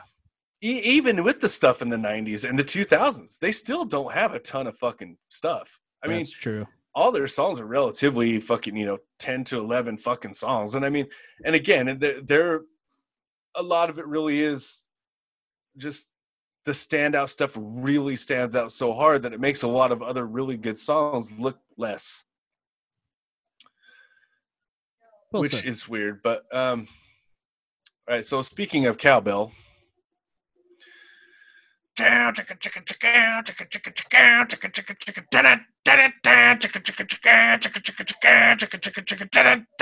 fucking live wire off the first song off the first fucking album. Mm-hmm. Now granted, this release is the second one. It's a remix version of the very first one that came out in I can't remember how much earlier it came out. Since then, they actually have an even newer version that has the fuck is the name of that song? So there was a song that was taken, "Stick to Your Guns," Mm-hmm. was taken out of the original fucking recording. And if you look it up on Spotify now, it is back on the original recording. Interesting. With a couple extra, 2 other bonus tracks or something. But I don't know if I've ever actually heard the absolutely original one, because shortly it was, I don't know if, I think they re-recorded it, didn't they? I can't remember. Have no idea. You're telling me things I did not know. Yeah, because let me look it up real quick. They had a version of this. They recorded it really fucking like relatively quickly. I can imagine. So let me ask you this: are you talking about the one with the video, the one that is the sound of the video? I'm not sure. I barely remember the video. Oh yeah, Vince Neil's in like red leather, huh? Yeah, it's just them playing, as far as I remember. So yeah, the first recording session was October '81. Okay, yeah. So the album was remixed and re-released in '82. Okay. Huh. But on Spotify, it does say '81, so I'm assuming that's probably the old one, like the original mix. Yeah. So what I'm looking at. Okay. So first off, I do have to give them this amount of props. There's a lot of things that you could say about Mötley Crüe specifically that you can't say about a lot of other bands of their ilk from that era. One of them, I remember them being the guys, they pressed it themselves like a fucking hardcore band would, like Discord Records, you know, like you got to give them all the props in the world for that. Then they get picked up by Elektra, you know, reissues the album. It sounds like does a remix on it too, because by all means it's a DIY album, so fucking good on them for that. And I have more to say that I'm gonna save for later, so I'll just stick with that. Well, it's crazy because like they in a sense, I feel like, and I mean, I wasn't there, so if you were there, fine, that's awesome. Part of me envies you. For sure. But I mean, they really kind of fucking invented the Hollywood glam scene. Yeah, or the Hollywood hair metal scene. Uh-huh. I mean, if they didn't invent it, they reinvented it. Mm-hmm. I mean, I know Quiet Riot was around prior. I know Van Halen was around prior. Yes, we know. Yeah. But I mean, they really took the Hollywood scene by fucking storm, I think. That's what I'm saying. Are they the death of glam metal, so to speak? You know what I mean? Maybe. If we're talking about like in terms of Right. like Possessed being Van Halen or whatever, they're the ones that really made it a thing. Right. It could be, man. Like, have you ever seen the album cover for the? I don't know what album it is. It's a Rolling Stones album with the crotch shot. You ever seen that? I think the actual LP has a fucking actual zipper and everything. Vague which is weird, but no, I'm picturing it in my head. I think I know what you're talking about. Anyway, yeah. So anyway, yeah. I mean, this is basically their version of that. Right. You look at the album cover of this one, and it's the same thing, but it's like the leather studded belt, the leather glove on one hand. You know, it's almost giving you the devil horns on the other fucking hand, and I mean, it's got the fucking handcuffs for fucking belt buckle. Like, it's basically the same thing. And I mean, I remember seeing that, and I was just like, oh man, that looks like the Rolling Stones. Yeah, absolutely. And I always thought it was like a fuck you to the Rolling Stones. Turns out it was a fucking homage to the Rolling Stones. Yeah, I just think that because I don't like the Rolling Stones. So yeah, I like some Rolling Stones. It's just that there's like a lot more that I'm just like indifferent to. But yeah, no, I get you. I like them way more than the Beatles. I'll say that. That'll be a fun one. But no, there's a lot. There's actually I wanna wait to talk about this era a little more. Actually, you have anything else you want to talk about on Livewire? No. I was gonna say something about the end, but that's where the cowbell is. You know, because they have the fucking dun dun and it's got the yeah, dude. Yeah, because they go right on to Tommy Lee in the video for the cowbell parts. Yeah. I mean, it's they've got these little breaks and they got these little. It's like a little fucking solo thing that Tommy's doing or whatever. I don't know. I mean, for back then, it was a little bit clever-ish. So. Oh yeah, man. Somebody's got to be the first, right? Yeah, right. Someone's got to invent the stuff, I guess. I don't know. Number 4 for you. So my number 4 is the title track off Dr. Feelgood. There's something about that vibe. Like you know what probably really sold me is there's a trailer for Army of Darkness that's sandwiched. It's all Bob Rock recordings. Go figure. So the first part is what is it? Is it Sad But True? Yeah, it's Sad But True by Metallica. Then it's Dr. Feelgood wedged in between, and then it's Holier Than Thou by Metallica. So it was just like because I obviously knew the first and the third. I didn't know what the first or the second was. And when I figured out that was Mötley Crüe, I was like, oh, this is the fucking thing everybody's talking about. Okay. And it's a catchy-ass riff, and it's got the cool little intro. It's the intro more than anything. That's oh, yeah, dude, that fucking dun, dun, dun, dun, dun, dun, dun, dun, dun, dun, yeah. dun. But the whole thing that makes is that creepy guitar over top of it. Yeah, exactly. Yeah. You know, like that's – I mean, to be completely honest with you, it's kind of fucking misleading. Yes. This shit is the intro. This shit is hard, dude. Mm-hmm. Like it's legit hard. Like, granted, not the heaviest guitar sound, but like what they're playing, the bass sound, you know, and the it's a sinister thing. Mm-hmm. And then all of a sudden it goes to the fucking like, and it goes literally into Mötley Crüe. Like, yeah, that's true. It's just like it's interesting, and it's a catchy ass part too, man. I gotta give even the verses and the chorus and all that. I've only seen clips of the video. I don't know if I've ever watched the whole thing, but it's kind of like a Burning Man before Burning Man was a thing, right? Yeah, so it's like a sinister carnival vibe, kind of. Yeah, it's got that bass through the verse, you know, and there's a down, down, down, down, down, down. Yeah. So it's more of it's like a heavier version of like a pop style thing that almost every genre of music has. Yeah, you know, almost every genre of music does something like that. Yes, yeah. The more I think about it, Mötley Crüe was kind of unique amongst their peers, in as much as like a lot of their peers went for the pure commercial, let's try to get all the chicks thing that they obviously had, but they also had a bit of a darker edge to them that also kind of, you know, they were feeling around kind of. They weren't just sticking to the one thing. So I got to give them props for that. And yeah, the intro right there is like a prime example of that. Oh yeah, I mean they definitely did. I mean, I wouldn't necessarily call them experimental, but more they, than their peers for sure. yeah, they did experiment. Like, I mean, Mhm. they did try a lot of different fucking things. I mean, fuck, even Home Sweet Home with the piano. I mean, Mhm. you know, there wasn't a lot of those bands doing that at that time. Right. You know, Is it's unique amongst their group. Anything else you'd like to add about Dr. Feelgood? no, I always liked the song. Righteous. Um, How about your number I mean, 3 I would then? definitely say it's probably easily my favorite off that fucking album. That's for sure. Okay.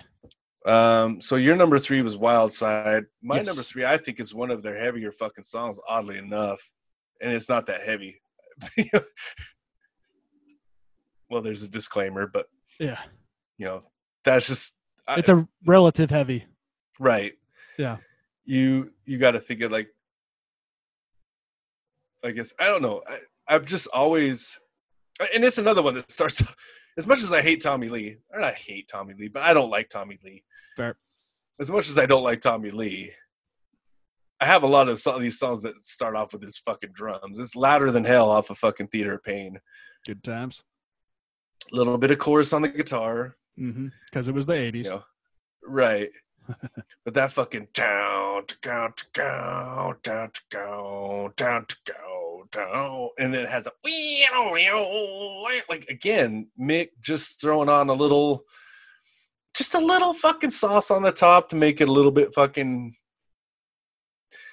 I think that's probably that fucking that Sabbathy part of them. Mm-hmm. They have, for every fucking time they play like a happy-ish riff, like they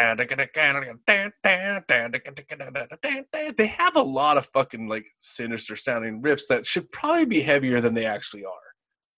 Yeah, for sure. You know, to be honest with you. I mean, they have songs to me that's like, man, if you just threw up some fucking gain on that shit, maybe threw in a fucking blast beat or something, you know, like, or, you know, don't even throw a blast beat in, just keep the drums as they are, put a little more gain on those fucking guitars, man, and put some screaming on it. Like, it would just be a heavier fucking song because it's already heavy. It's just different. Yeah. You know, but I like the fucking, you know, the palm muted,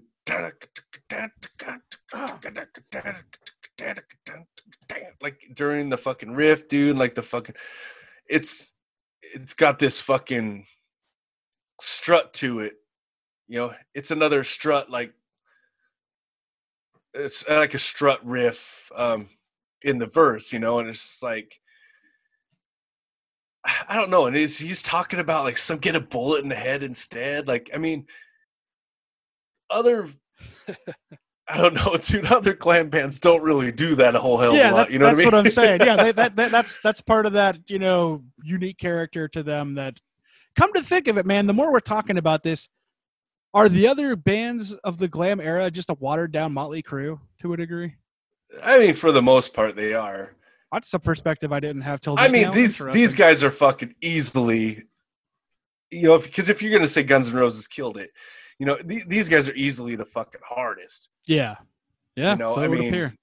but yeah, dude, like, it's got this harmony thing in the bridge, like. It's not like a fucking harmony arpeggio or anything, but it's a harmonized fucking thing while a harmonized melody. I guess, yeah. So that is the bridge part because he's like, you know, something like a loud, louder than hell, loud, like.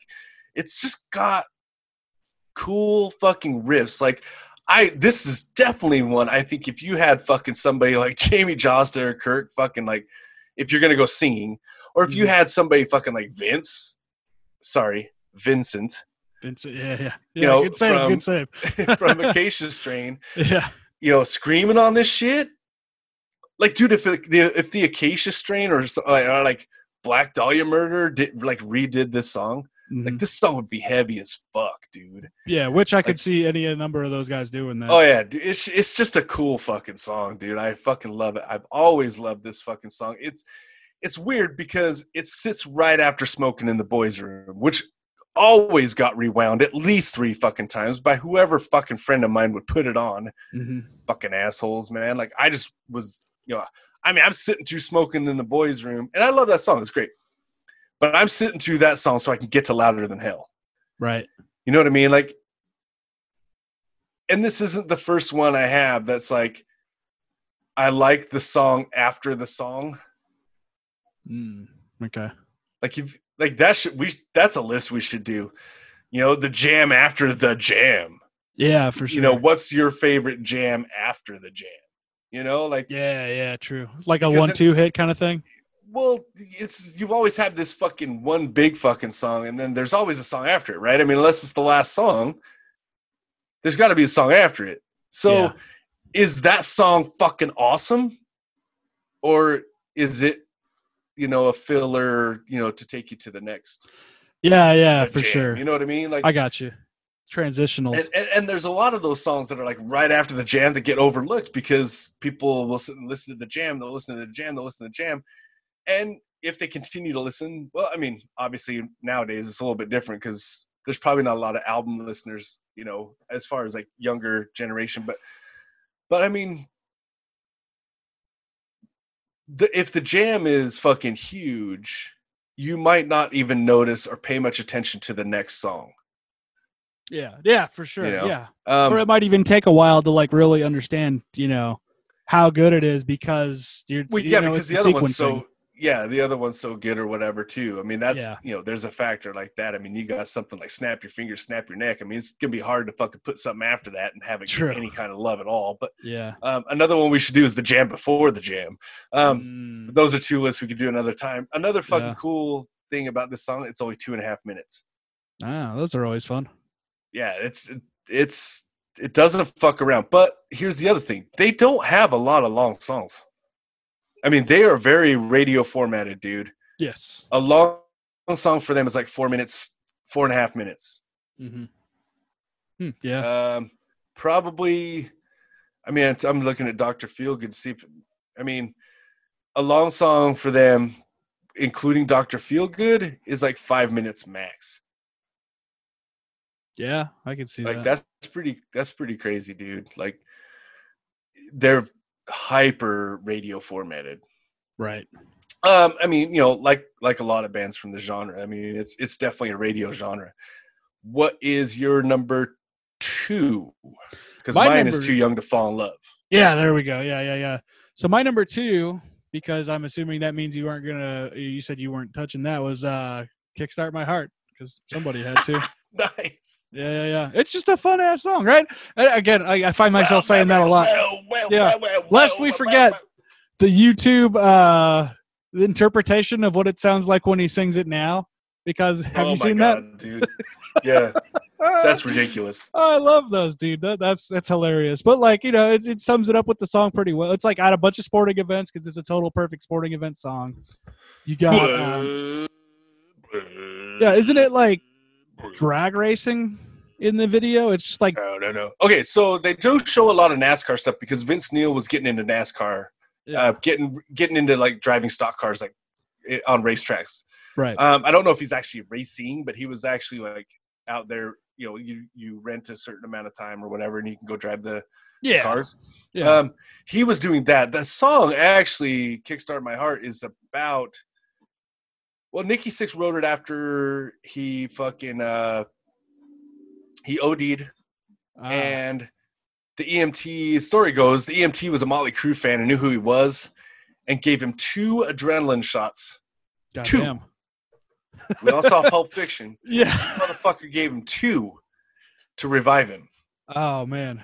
Okay, so I was gonna make a joke, but if it's the real story, then that kind of nullifies all of that. Man, that was trippy. Yeah. And then, of course, there's that line. My little black medical book. Yeah. But yeah, that was the story. Was he was a? I mean, I don't know what would happen if he wasn't a Mötley Crüe fan. I don't know, but generally the thing is you give him an adrenaline shot, right? So I mean, he's just Yeah. doing his fucking job at that point. But then, yeah, I guess he gave him 2. Yeah, he's like, oh, this guy needs needs this extra boost. He's I know gonna what's need a up. little bit more than a normal person. Yeah. Oh Lord, dude, that's terrifying. But yeah, dude, like this one, you know, I always liked in the verse. That never really occurred to me until we were trying to play it with our fucking drummer.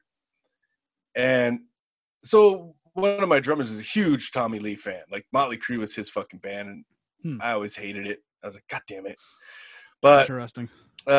You know, he was trying to play the beat, and there's something we didn't realize at the time was the tick, tick, on the snare. He's not. Oh yeah. You know how you do the two-handed fucking. What do you call it? Like that two-handed tick, tick, tick, tick, tick, tick, tick, and you're going from the hi-hat and the tick on the snare. Yes, yeah. He's actually doing it on the snare drum. Yeah. Like we didn't realize that, so our drummer's like trying to fucking play it, you know, and we're just like, what the fuck are you doing? And I mean, I don't know how well he was playing it. I mean, he might not have been playing it very good. Maybe we didn't realize what he was doing. I don't know. It was a long time ago, but I do remember us like, just play it fucking normal, and he's like, but this is how he plays it, right? And we were just confused by it. It was all like, yeah, no, that makes sense. I always equated that to the sound of like a train steadily moving. Yeah, kind of. Yeah, that's what it sounds like. Yeah, you know, it sounds like train going down the tracks. Like, because Defeater also does that on the final song on their second album, because it's about a guy that's about to get killed by a train. So like, right on, yeah. I haven't done that since I was a kid. Yeah, like, but yeah, that is what it sounds like. Yeah, this was another one. I mean, this song was fucking huge. Mm-hmm. Huge. I mean, and again, yeah, sporting events all the time. Yeah. It's just, man, like they really fucking, I wouldn't say lucked out. Yeah. You can't see it right now, but I'm making a long face because I just realized something that I gotta pull up real quick. Okay. But yeah, they did really good with this one, man. Because I mean, they'll be getting like that royalty money off it forever. Oh yeah, thank goodness for sporting events. All right, Mr. Longface, what's up? So are we at the point where it's your number one there? Yeah. Okay. Sorry. Okay. Longface is valid because I just found what I was looking for. Okay, so we're gonna get to that later. But number one, good sir. Number one. This might seem weird because, well, it is the jam after the jam. Mm-hmm. It's Knock 'Em Dead Kid. It's always been my favorite song. And for anybody that wants to know a weird fact, I used to listen to the song before I'd get in a fight. I don't know why. Good times.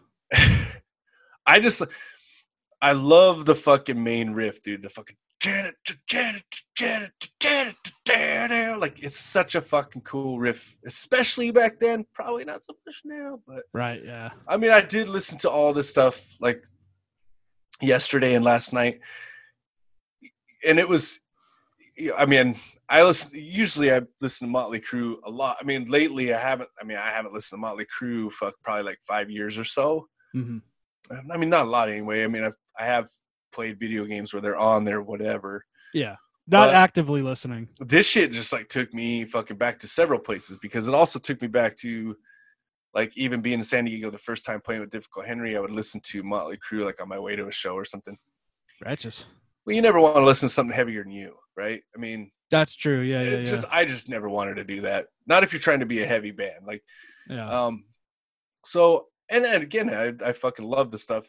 But this song was, you know, when I was a kid, we kind of latched on to, well, I did. I don't know about anybody else. I kind of tended to latch onto the songs that weren't the singles and the songs that I felt were the heavier fucking songs. And definitely the riffier songs. You know, and this one had kind of like that same, the thing I've liked about riffs all the way around, just that power chord, fucking Judas Priest type, fucking like,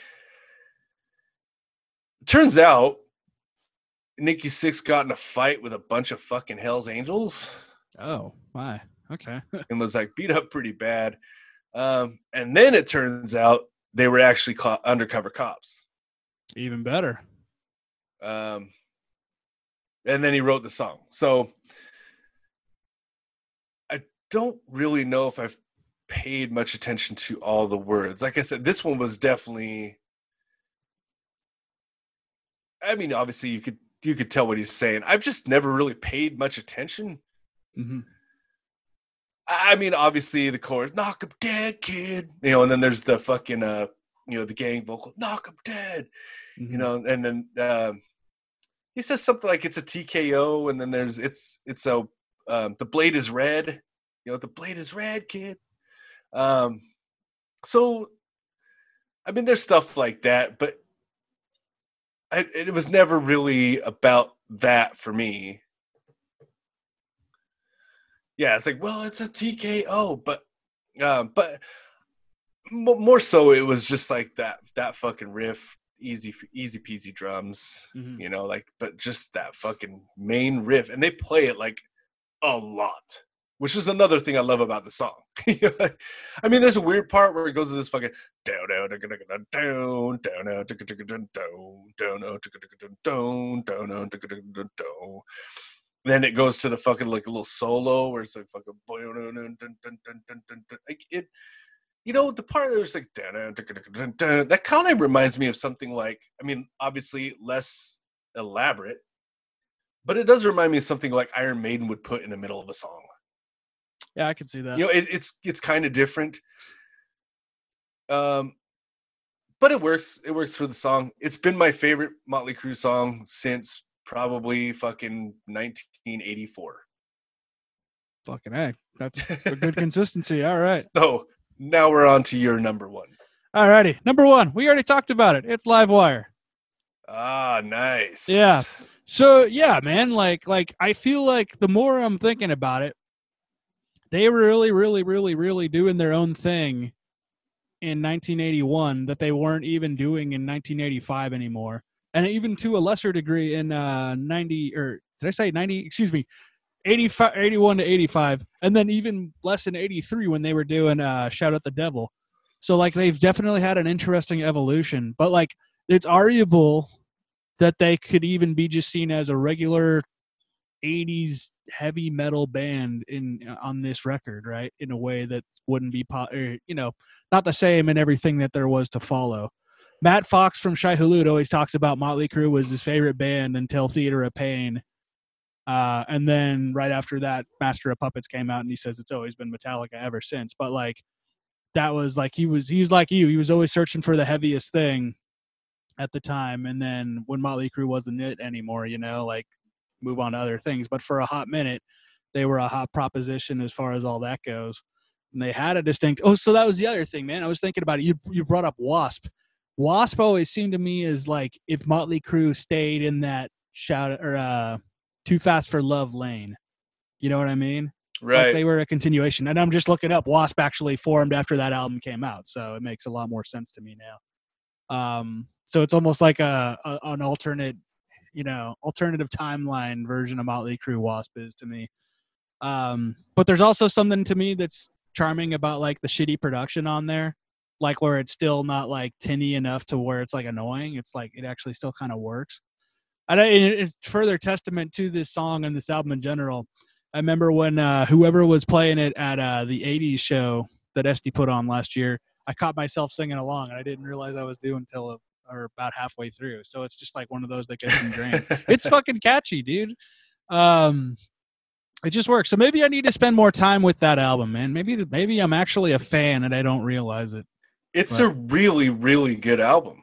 Yeah, absolutely. Just you have to get over the cowbell. Yeah. Which and there's some weird shit. If you listen to it in headphones, man, there's some really weird shit. Like there's a lot of fuck ups on the album. Oh, I can imagine. I'm all about that. To my knowledge, I think it was Dr. Feelgood was the first time they all recorded separately. Really? Wait, which album was that? There was it was either that one or It could have been Girls, Girls, Girls. Mm. There was one. It was one of those two, and one of the reasons why was because they had kind of like so many issues, essentially, with each other. Interesting. Because fucking alcohol and drug abuse. Yeah. Okay. Yeah. You know, I mean, it really fucking took a fucking toll on him as far as like. So you mean they had to? If you guys are just all fucked up, I mean, you probably don't. Obviously, you don't know, but when you're all fucked up and like your other person's all fucked up and you're on a business venture. Yeah. And top of it, not just a business venture, you're creating something. Yes. Yeah. You know, like it makes it really fucking difficult. Mm-hmm. Yeah. So it was Dr. Feelgood. Mm.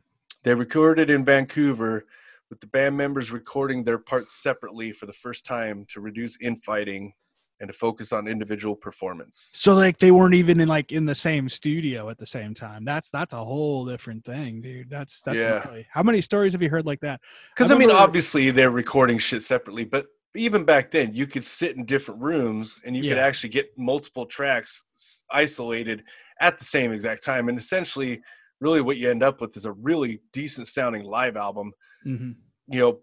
With the vocals not, with the vocals being the only thing that's, whatever. But yeah, there's, and that happens a lot. I mean, especially when you're a big band and you tour a lot, mm-hmm. And because a lot of these bands, back then, I mean, they toured for like a year and a half straight. Yeah, no, exactly. The 80s touring power machine, dude, Yeah, dude, like that's what they had to do to make their money. And then you throw on lifestyle on top of that. Rough. Like fucking forget about it, dude. Like you're already on each other's fucking nerves, mm-hmm. And then you're fucked up and then you're trying to everybody's trying to get their parts, a little piece of them into this creation. And, all it takes is for one guy to fucking say like, I don't like that idea. Yeah. And it's like, well, fuck you, so yeah, it gets kind of weird. Also, I want to bring up this guy, Matthew Tripp. Have you heard of this guy? I read it yesterday and I totally forgot about it till just now. But in 1988, controversy again hit the band in the form of a lawsuit by Matthew Tripp. Tripp claimed that Six was hospitalized in 83 after a car crash involving drugs and that he had been hired as Six's doppelganger. The suit was regarding the loss of royalties from his time in Mötley Crüe, and the case was not closed until 1993 when Tripp dropped his charges and disappeared from public view. Yeah, I've never heard that before. That's interesting. Dude, same here, man. Like fucking hired a doppelganger, man. I mean, I remember when Kiss got Kiss parted ways with Peter Criss and didn't say anything for a while, and they actually had, or was it Ace Frehley? It was one of the two. And they actually had that either. Another guy fucking playing, but it was the same makeup, but it wasn't him. Huh. I think it was Peter Criss. We'll get to it in a Kiss episode, but yeah, keep that in mind. You'll have to look that up because I mean, seriously, it's there's the crazy old fucking idea that Elvis was replaced after a certain while, right? Like or some shit like that. Right. You ever seen the movie Bubba Hotep? No, I've never seen it. I've wanted to for a long time. Awesome. So that's the idea is that Bruce Campbell plays Elvis, like the real Elvis. Right. And he's in like a rest home or something? Yeah, he's in a retirement home and he keeps telling everybody he's the real Elvis, but they all think he's just like a crazy old person. But that's the idea is that he didn't want to like be in the limelight anymore. So he hired some other guy to play he hired an Elvis impersonator to take over his life. So that's the guy that died on the toilet. And like he was living out, God. so the real Elvis, played by Bruce Campbell, just gets to be an Elvis impersonator and keep performing, but keeping it low key. But then eventually his hip goes bad while he's performing on stage, and he's like confined to a walker, and that's what happens to him. Great fucking movie. I wish the sequel would come out, but apparently that's amazing issues. But everybody go watch Bubba Hotep. It's fucking great. Woo! So that's Mötley Crüe, folks. Hell Hope yeah. you enjoyed. We'll have to dip our toes into this world a little more. I gotta do some homework on some of these other bands. But fucking thanks for joining us as always. You know, it's like I want to do some of these because you didn't grow up with this stuff. Correct. Yeah. You know what I mean? And and it is different, and it does get a lot of fucking hate, man. Mm-hmm. Just to do it quickly, I'm gonna fucking say this. Their number one song has 204 million. Okay. 204.7 million fucking plays. Their number 10 song has 22.3 million fucking plays. Okay. So do you have all 10? Because I only have 5 right now. I have all 10. So all right, you want to number do it 10 is Take Me to the Top. All right. Which one's from that even? First album, which is weird because I can think of fucking 3 other songs from that album. But yeah. Then number 9 is Same Old Situation. Number 8 is Looks That Kill. Number 7 is Livewire. Number 6 is Wild Side. Number 5 is Shout at the Devil. Number 4 is Dr. Feelgood.